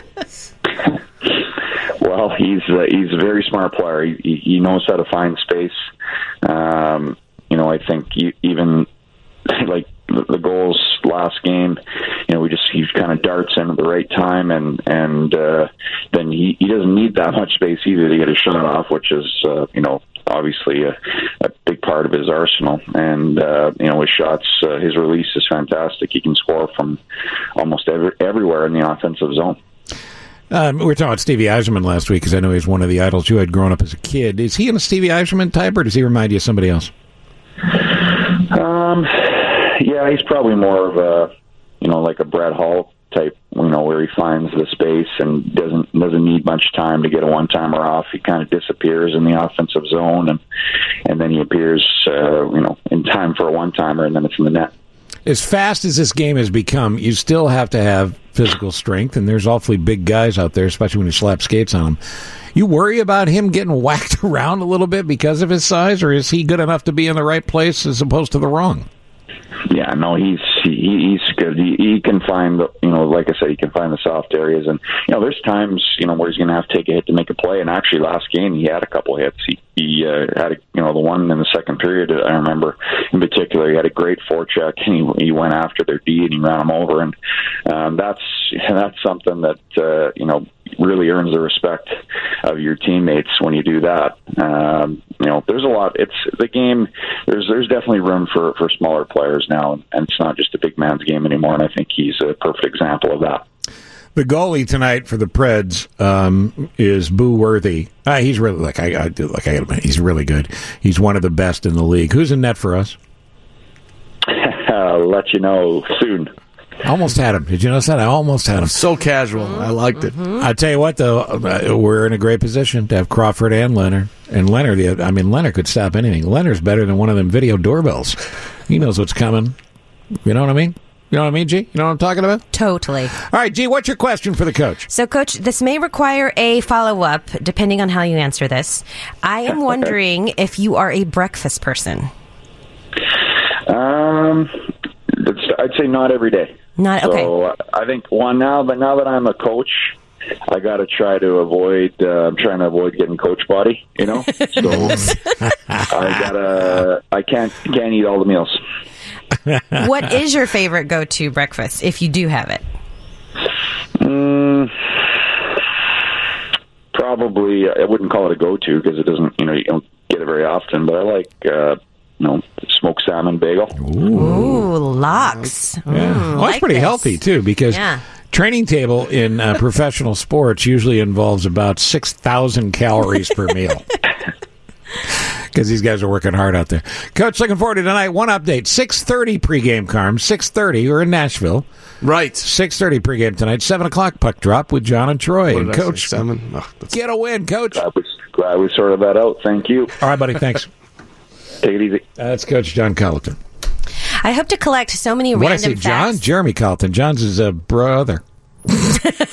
Cousin? John Colleton. Where'd that come from?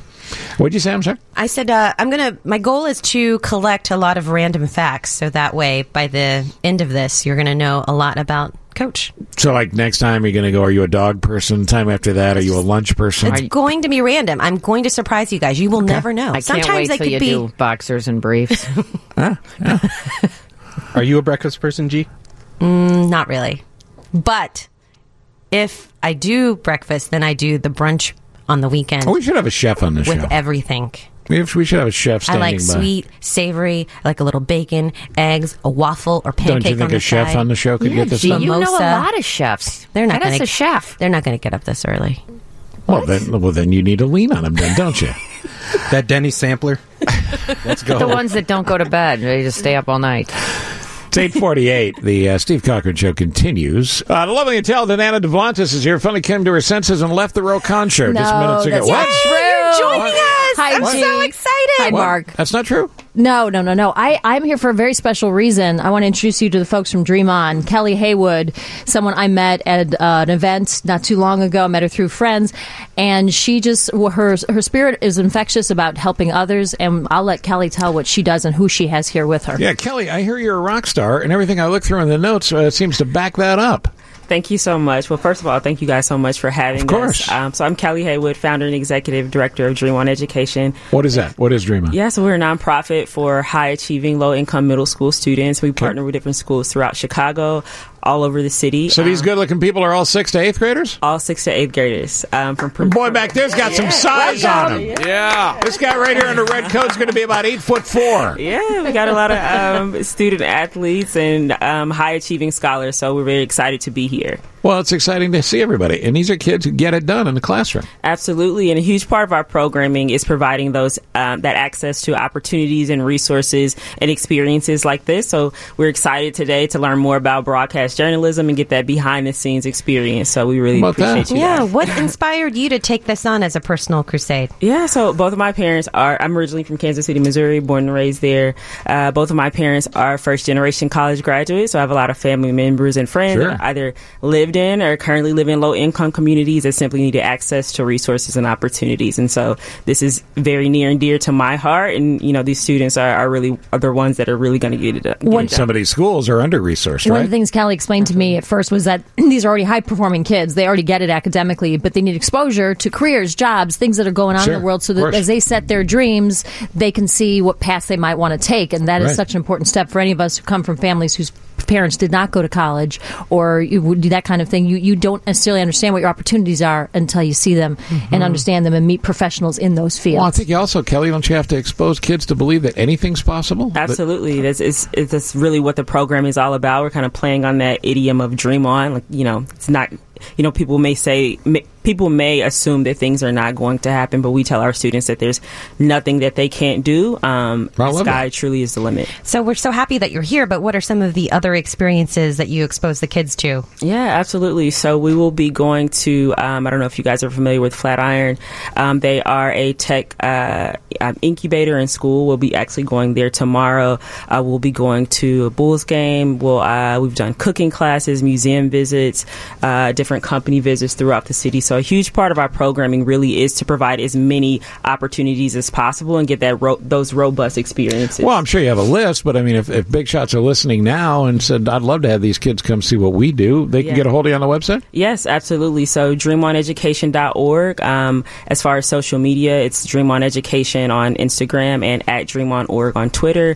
And then you can always email me directly at kelly.haywood@dreamoneducation.org. And that's Kelly with an I. Anna and I have known each other forever. She listened to me when she was a child. We'll go with that. Yes. And you get pitched a lot of organizations, so it's easy to see why you're fired up by Kelly. I was so fired up. And when Kelly just told me, you could tell it's in her heart. She's so passionate about it, and she's a rock star, and she could do so many things, and this is what she chooses to spend her time to help others and really reach out into communities and get these kids exposed to things that otherwise they may not see and do. And I've just met a couple of them very briefly. You can tell they've got a lot to offer the world, and it's just a matter of just saying, hey, let's show you what's out there. Well, we should talk to somebody. Who's the spokesperson here? Who wants to talk on the radio with me? Come here. Come on over here. Stand right there next to G, if you would, my friend. Here. You can share my... Come on, step So get in there, bud. What's your name? Rashard. Richard. And Richard, what's your last name? Rags. What do you want to do when you grow up? I want to play sports, basically. Really? What are you good at? I'm good at football, but I could play basketball a little bit. Okay, so you're out there, you're practicing, but you know how important grades are, obviously, because you're getting it done. What do you like about school? I like science, math. Those two of my favorite classes. What are you best in? I'm better at reading, though. Yeah, okay. Well, maybe you're an English major, science major, math major. Maybe you're all three.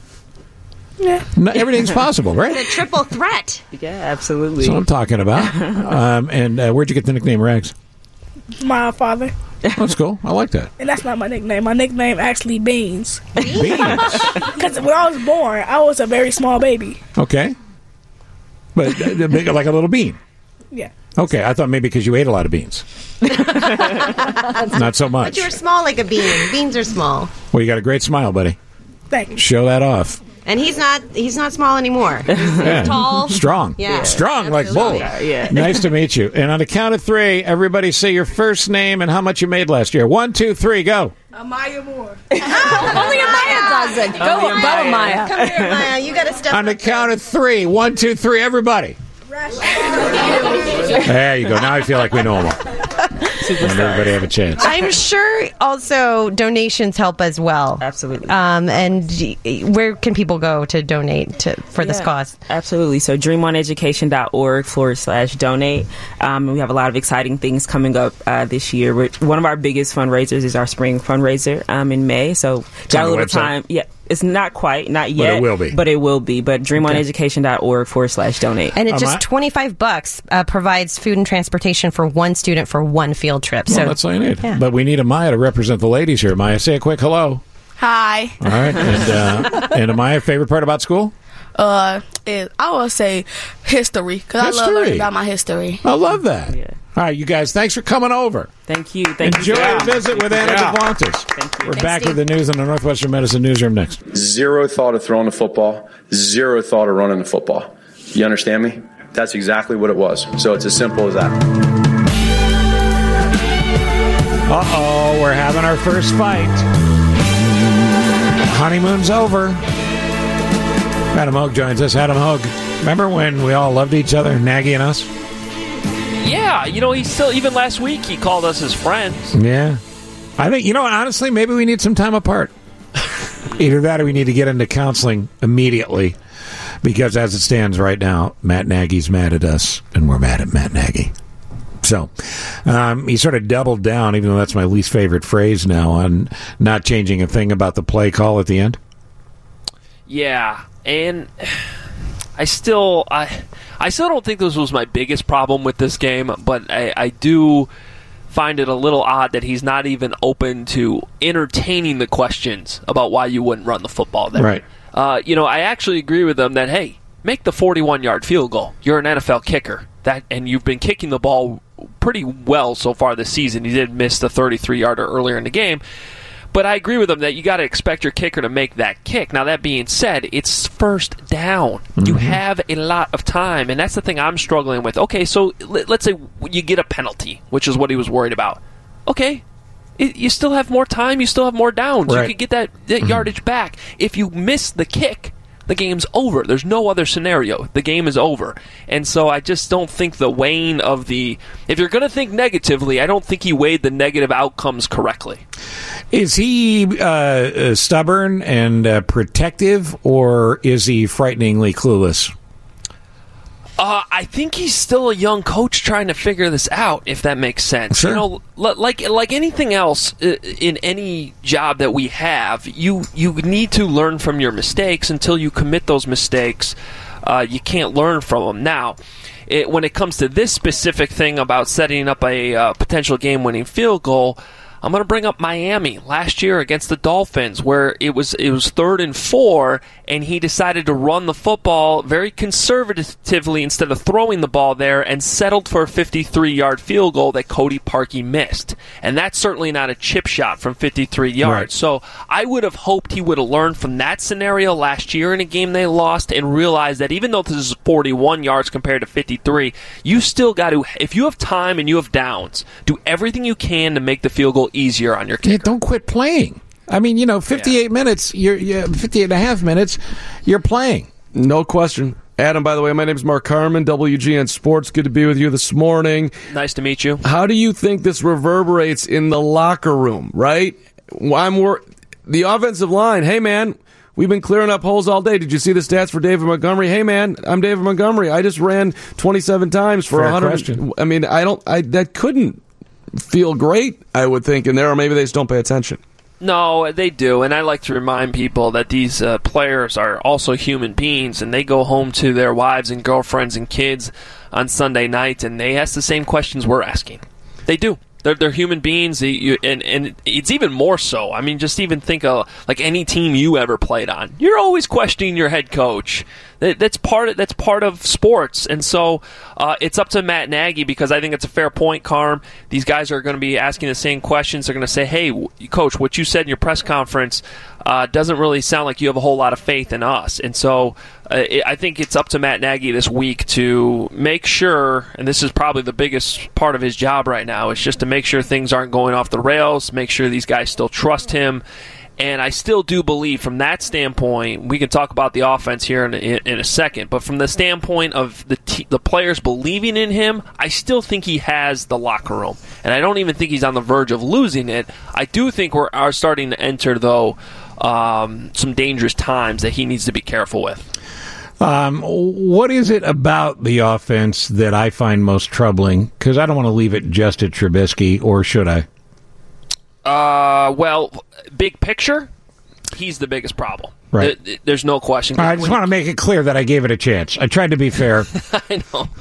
Well, he's not the only problem, but he's the biggest problem because it's the NFL. It's football. Everything runs through your quarterback. If you can't trust your quarterback, you're going to look bad as an offensive coordinator, and your decisions aren't always going to make sense. You're going to have a moment where you run the ball on 3rd and goal from the 9-yard line, which makes no sense. And then in the fourth quarter, when you have a lead, all of a sudden now you're throwing the ball, and the quarterback turns it over twice, and then at the end of the game, you go back to being conservative and you kneel. I mean, these things just aren't jiving, but it's partly because I think the head coach is struggling to know exactly what he can trust his quarterback to do right now.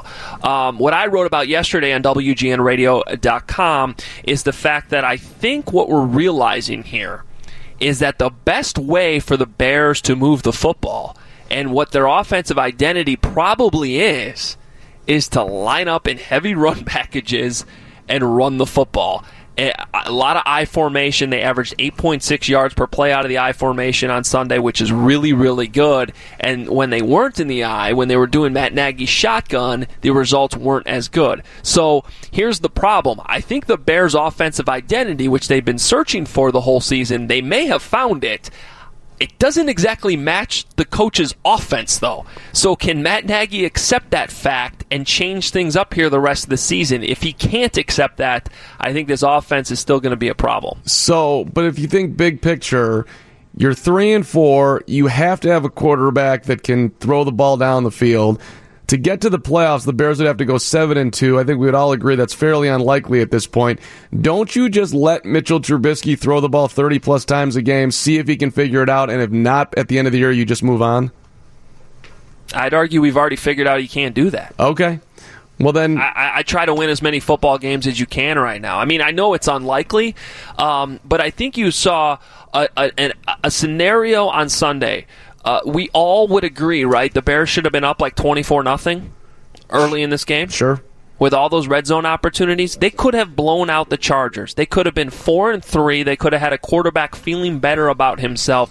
I think the better approach here with Trubisky is to take baby steps and work him back up into what you just said, Carm, which is allowing him to throw the ball downfield. He needs confidence right now. And I think the best way to accomplish that is to continue to run the football and mix in the opportunities where you let him throw the ball, not just put it all on his shoulders. When you did that early in the fourth quarter, he turned the ball over twice, and that's just not working right now. What's the deal with the hand warmers?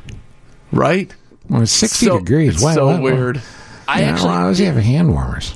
I didn't even notice that until OB was upset about it. Well, it was Hamp, mostly Hamp, but Hamp pointed out you got monsters in the Midway T-shirts on the sideline on big dudes, and then you got the quarterback with hand warmers at 60 degrees. Well, when he fumbled the ball and he's trying to get off the field, he's looking around for his hand warmer. Is there a physical thing going on there? Does he have a circulation issue? I can go to Hal's today, shake his hand, and see how see if it's cold. Yeah, maybe his hands are cold. Super Joe has an important question. Super Joe, Adam Hogue, the NFL trade deadline is at 3:00 today. Are the Bears going to trade for Cam Newton? Yeah, there you go. Bring it. No. How about the much less sexier C.J. Beathard? Phillip Rivers. Phillip Rivers. Yeah, I know you're on the Phillip Rivers train. What's he's like 55 now? 38. Come on. Okay. Yeah. I'm good. How about the bean for Phillip Rivers and Tom Brady? That sounds like because that way, if one of them drops dead of old age, the other one's going to be available. Give me Jay. You know what trade I like that's not going to happen? But if you went out and you got Austin Hooper, the talented tight end in Atlanta, they don't have a tight end right now. Yeah, that's a problem. That's a problem. He could really help the offense. I don't think. Plus, it's a great NFL name, Austin Hooper. Hooper. How about Colin Kaepernick? What's he doing? Go Mary. Come on. Not allowed to play football, apparently. Yeah. Bring him on. Yeah, the ultimate definition of blacklist, Colin Kaepernick. But that's a whole different cultural argument. Adam, how are you doing after Northwestern, Wisconsin, and the Bears? Yeah, you must have some sort of PTSD. It's been a rough couple football weeks. My fantasy team has lost 2 straight, too. I mean, there's been no touchdowns in my life. It's not. Maybe that's your personal life, none of our business. Adam Hogue, this is Jisuki. What do you do to unwind and de-stress? Wow. A pedicure? I don't know if I want to admit this, but I have had a pedicure before in my life. Do you buff and get the nails shiny? Sure. I think I just sat there and said, "Do whatever you do." I don't know what this. Here's the thing. I'm proud of you. You hated Ask Adam Hogue. Geez, grilling me on pedicures now. I mean, come on. That's the pedicure question. Still better than Ask Adam Hogue. Okay, well, careful because I might bring it back. You have a live podcast coming up. When? A week from Thursday, November 7th, Kroll's South Loop, sponsored by Goose Island. I love that joint. Try the tater tots. The tater tots are good there. Yeah, they are. No, we're really excited about it. So, whatever's going on with the Bears, we're going to be there. We're going to have fun. We're going to talk football. And we're going to, we're here to help Bears fans get through this. That's what we do. Now you're therapists. Hey, whatever it takes, man. Whatever it takes. Thank you, buddy. Thanks, guys. Have a good day. That's Adam Hogue. And, of course, WGNradio.com is where you find all sorts of Hogue links and stuff. At 9:20, we'll come back, and I'll ask Carm questions about his relationship that are none of my business. So stand by for that. Can't wait. And still to come, Juliana and Bill Rancic. So we'll talk to them coming up, too. First, this break. All right, it is 9:24. Our friend Mark Carmen's here. How many days till the wedding?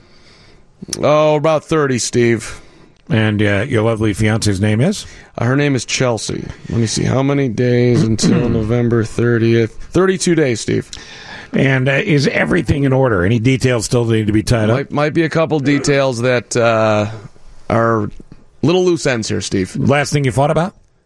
Everything.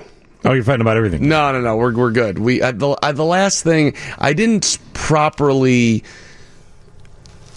support. Well, we fought about the vanilla cake and the banana cake, Steve, because we have a cake and you can have 2 flavors in the cake, and so we decided on one would be chocolate, and then there was a vanilla and a banana and a pumpkin, and we whittled it down to the banana and the vanilla, and I thought that the banana was a little more moist and it just tasted better, and she thought that was a little bit off the board, but I ended up winning on the cake. It's actually the only thing I won on, Steve. There's gonna be a banana option. Well, I was going to say that's a ridiculous argument to have. Just let her do what she wants, but maybe the only thing you win on, period.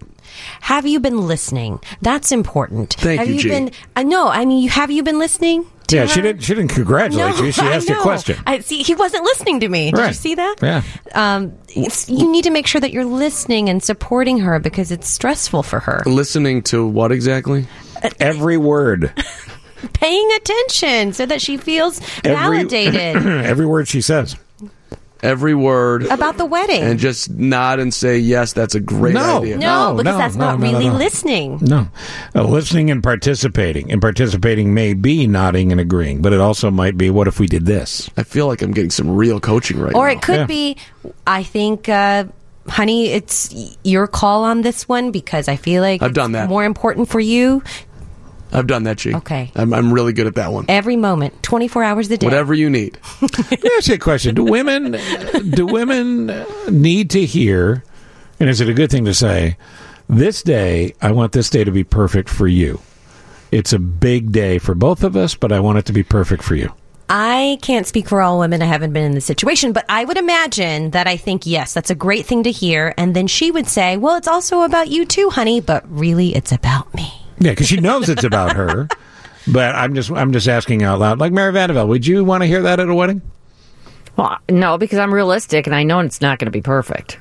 Yeah, but my point is, My point Something always happens. I mean, there's always going to be some little thing that goes a little But you weird. want it to be close to perfect Right, as possible. but you know what? People only remember weddings when something weird happens at them. They don't remember the perfect You know, wedding. that's a great point. You People- should do something weird. People remember when the food is bad or something like that, or We the could have band bad food. stinks. No, you'll have great food. But when they always remember. Then they remember some good things, like when the band is really good and there was a lot of good dancing, or the liquor's good. They'll remember. No, that she kind makes of a stuff. great point. You want your wedding to be memorable. You want For the good things. You want Perfect is a not minor memorable. fire to break out. No. What? No.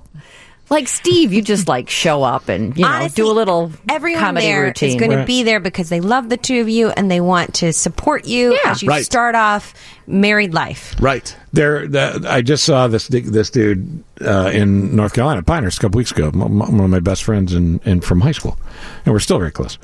And he's been married twice. I was the best man in his first wedding, and the bride walked too close to a tiki torch, and her veil caught fire. Whoa.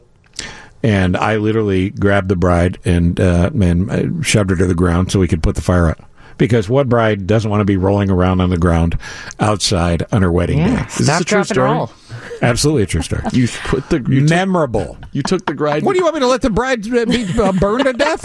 I don't know. Grab the veil, throw it into the stands, and call it a day. No. You know, veils are very flammable. I have had my hair catch on fire inside of a club before because it brushed up against all these votive candles that were everywhere. And then I was like, I smell something burning. And I'm like, when that's another me. human being near you is on fire, you have to act. But I think you prepare for the... you prepare the most you can, right? Yeah, and then you let hope it for happen. the perfect day. But then you're prepared for things maybe not going exactly the way you want them, but it's going to be a beautiful day no matter what. Mary Vandervelde is saying, Carm, is a reality show setup of something to blow up that'll be memorable. No. You are I'm just so saying, naughty. the morning of, just say, look at Chelsea and say, I want your day to be perfect. But, you've done everything you can to make it that way, and this is going to be a great day regardless. So just go with it now. Because this is what's going to happen. Exactly.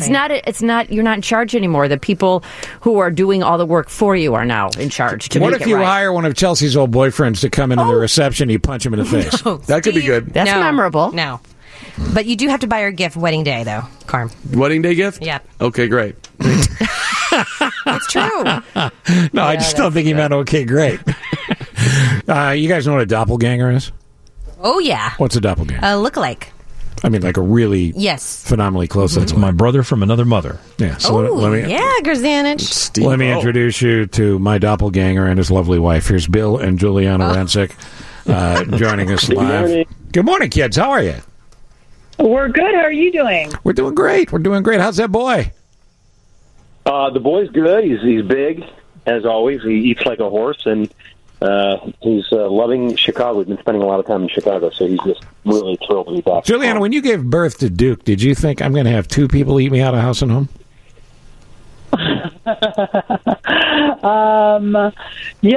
I knew that a lot was going to come with it, but it's been good, though. It's been great, actually. You have a great family, and congratulations on that. But let's jump right in here. What is the C3 prize? The C3 prize? Mm-hmm. The C3 prize is an opportunity for people from all over the world, people just like you and I, to enter this contest to help improve cancer care.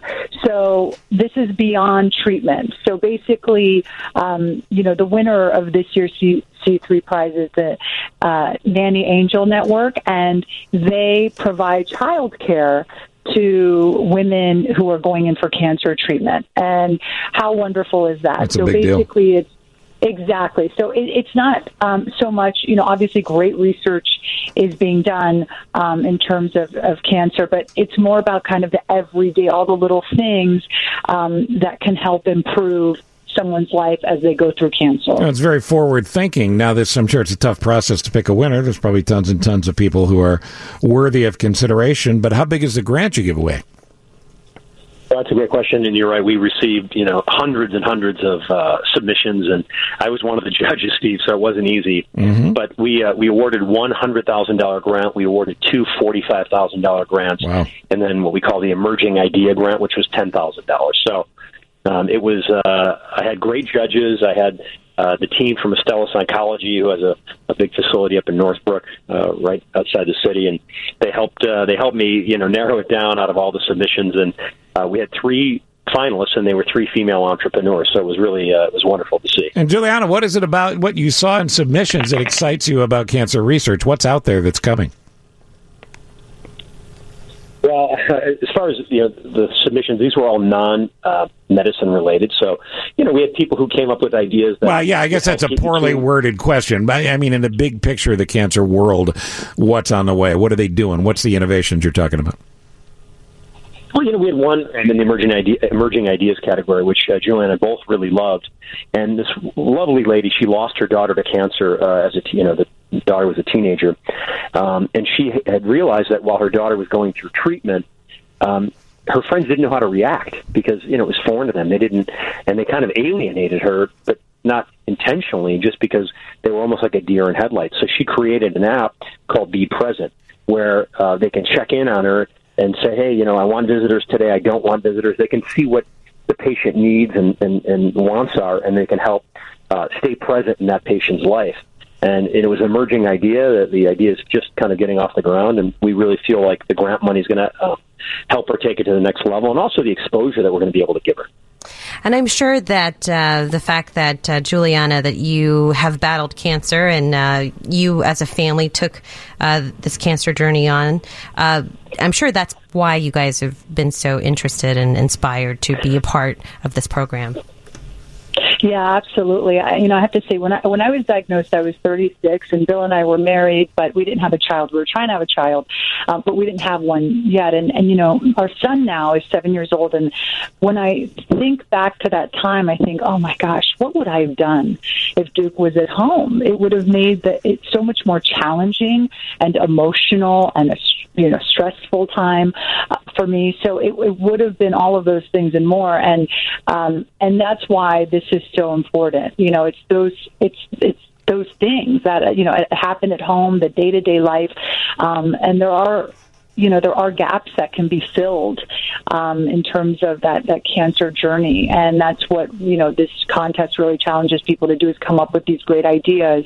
Like, for instance, this Nanny Angel Network, they won, and they're getting $100,000. And, hopefully she can be in more communities, and every community could use the Nanny Angel Network. Sure. I'm sure you agree that, what an amazing nonprofit. And so that this really allows her to go out there and build the business even more, to help even more people. So, yeah, I definitely know firsthand, it's obviously what happens in the doctor's office is very important. There are big decisions there, but there's a lot of stress and just discussion that happens at home as well. Well, that's what I love about it, is that, of course, you haven't you're thinking about the patient, but you haven't forgotten about all the caregivers as well. That's right. Exactly. All the caregivers, and also all the topics that people don't always talk about. One of the finalists, actually, her focus was on cancer-related issues and like, in terms of sex and fertility and that sort of thing. And so that was, a big deal that, she was kind of putting the spotlight on that. And she was creating, basically a way for people to talk about that and get more information about it.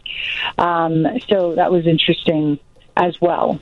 I'm thinking about the kids here and the coaching that the nannies are getting to try to connect with a kid who's dealing with a parent who's got cancer. They might be super quiet and not wanting to talk about it and just avoiding it in general. Can you share what sort of some of the strategy might be for the nannies?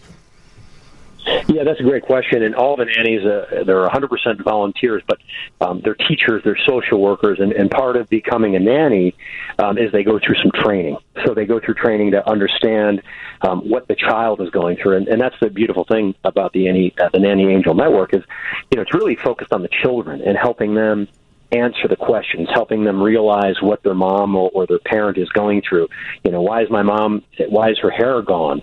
Things like that, where they're not internalizing it and not, suffering in silence. So these nannies are trained, and they go through a fairly extensive training program, how to really, take the burden off of the child and help them vocalize what they're feeling.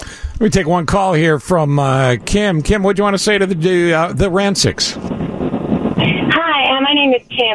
We had asked for help for our daughter, Jordan. She found out she was pregnant with twins and had breast cancer on the same day. Wow. You guys gave her the fabulous gifts.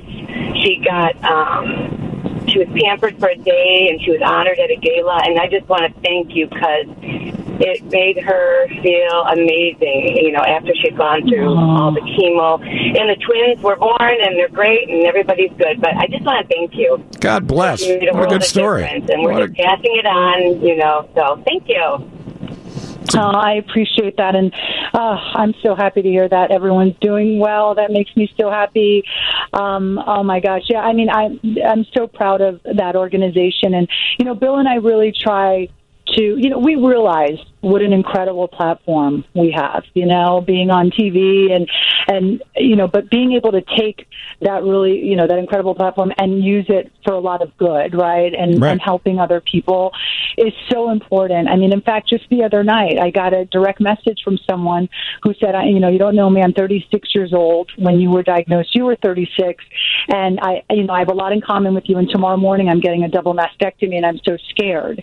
And so it stopped me in my tracks. I was on Michigan Avenue, and I was running from one thing to the next, and I just stopped. I sat down, and I just went back and forth texting with this young woman and trying to give her some, you know, guidance and support and inspiration. And one of the things she mentioned to me was, I've got this, I'm feeling good, I just worry for my 2 little girls at home. And, you know, right there, you're like, oh, this is what this is all about, you know, and these are real life problems. And, you know, this is a major, you know, and this poor young woman is going into surgery the next day. And look, she should be, obviously, she's the priority, but she can't stop thinking about her kids, you know, and so many people would feel that way. So to be able to help others go through this journey is something that's very special to us. So thank you for calling, and I appreciate that. Yeah, I'm glad you're doing well, and everyone's doing well. Great, Kim, paying it back and paying it forward. And Juliana, you're feeling great? I am. I'm doing great. Yeah. This December will be 8 years cancer-free. God bless. So, how about that? Yeah. Thank you. So I'm feeling great. Yeah, doing great, and just feeling very blessed as well. And knowing that, you know, it's important to get out there because other people are going through what I went through at that moment, you know, when I was going through breast cancer. So just trying to help other people, and that makes a world of difference. And we want all your listeners, Steve, to start thinking about ideas, or they may have an idea for the next C3 prize, and hopefully you'll let us come back on next year and really kick things off, but they can go to c3prize.com. And I know all the folks at Estellus Oncology are listening, and I want to thank them for letting us award all this money to all these great organizations. There's a lot of people who are working behind the scenes up in Northbrook helping us out. So I just want to send a big thank you to everyone up there. Last question for you guys. You're happily married. You're goofy in love. It's great to see. But our boy Carmen here is getting married in less than 30 days. He's a nervous wreck. Any advice for young Carm here as he approaches his big wedding day? Get a prenup. Enjoy it. Oh, Bill. Get a prenup. Bill, you're so romantic. Get a prenup. I'm kidding. No. You know, Bill, bringing you back to business. I say on the night of the wedding, and this is what I went into my wedding thinking. We had almost 200 people at our wedding. And I was like, do not get trapped talking to people you barely know, or you know, you want to just really move around, you know, say hello to everyone, but it's about you and the person you're marrying, and spend as much time together as possible, because before you know it, the night's gone by and the two of you have barely seen each other because everyone's grabbing you and wanting to be with you, and that's fine, but just quick kiss, hi, thanks for coming, and then enjoy. This is your wedding night, and the two of you should, you know, this is about the two of you. So I think it's great advice. Bill, do you want to add anything that's not going to get you in trouble? I think you got to marry your best friend too, and I think fortunately for me and Juliana, you know, we love each other and we have fun, and that's another thing. You know, you're going to hopefully be married forever, and make sure you have fun along the way, because we certainly like to laugh and joke, and I think that makes the journey a lot more enjoyable. That's right, gets you through life. Say hi to Duke, and you guys have a great day. Thanks for coming on. Thank you, Steve. Thanks for having us. See you later. See you That's soon. Bill and Juliana Rancic talking about some very important stuff there. The C3 Prize. Again, if you know somebody that's got an innovative idea, c3prize.com, or just go and be inspired yourself when you go check out some of the submissions and what they do. C, the letter C, the number 3, C3Prize, Prize.com.